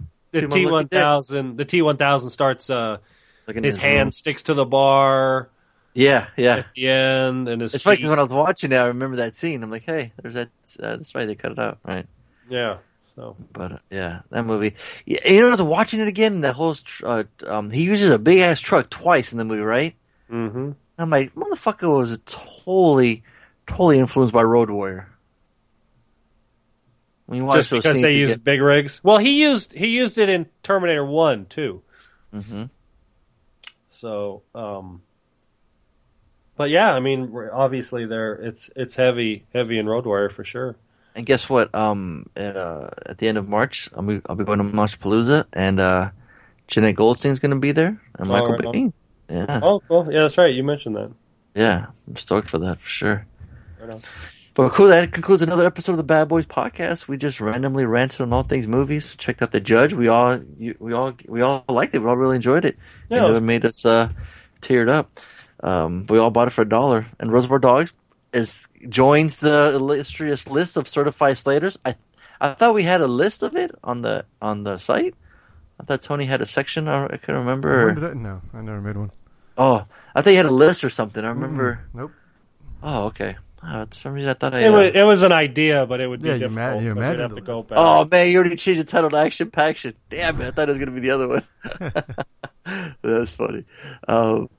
Yeah, but yeah. Oh shit, it's already midnight. Cool. Well, that concludes that episode. Like I said, like us on Facebook, subscribe on iTunes. You can also listen to us on SoundCloud if you're on SoundCloud. You can subscribe on SoundCloud too. Yeah. Cool. And do that shit. Well, however you guys listen to it. I'd love to find out how people listen to it, because I see all the hits from SoundCloud. And I can see, like, it says a popularity on iTunes. It's got all the bars to it, but I don't know. It doesn't have a number count, so I'm kind of curious to see how people listen to it. I know Denal listens to it from the website, because, like, how Tony right now has episode 248. He'll click on it and be like, oh, man, the episode's not up. But it links to SoundCloud, right, Tony? Yeah. Yeah. It's Yeah. just not there yet because I haven't uploaded it. I mean, Right. But if you look on the site, it looks like it's there, but It doesn't look like it's there, and there's no link to it. right, but I'm saying it looks like when you say 247, 246, it's got all the information, and then it's got the little orange button. And then when he goes on the site, I think if he's watching on his phone, he goes, oh, the episode's up. He sees 248. Right. And he's like, 248 oh, doesn't click have on- an orange button. Right. Yeah. Hey, man, some people are colorblind. What do you want me to say? Can't see orange buttons, all right? Why are you attacking me? I'm just telling you. It's Mr. Orange button, all right, motherfucker? Mr. Orange button. There You go. can't, because I got 4 guys all trying to be Mr. Black, and they always fight, and nobody wants to back down. Mr. Purple's from another gig, from another job. Yeah. Pink. Like, Mr. Brown's a little too close to Mr. Shit, all right? If it was Mr. White, if it ain't so much trouble, let's trade. Nobody's trading with nobody. I love that. I love they give it so bad. You see in the background, that chalkboard, he's got the diamond heist. All these little things, that's sprinkled in there. Because they felt like they had a couple of relations before they even did the heist. With Joe hanging out with Mr. White and that guy Eddie, and when Mr. Blanc shows up, and yeah, fuck yeah, awesome. Episode 248. It's a wrap. Me, your boy Fonzo say we ride together. Harley, we die together. MCP. Literally, I'm probably gonna die before midnight. MCP refusing to tip for life.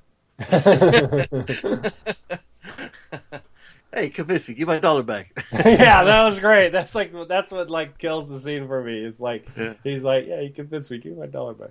He's like, what? He's like, this chick was nice. Like, hey, when I want my coffee filled, I want it filled up fucking 6 times. 6 times? How much coffee do you drink, motherfucker? Like, well, maybe she's too busy.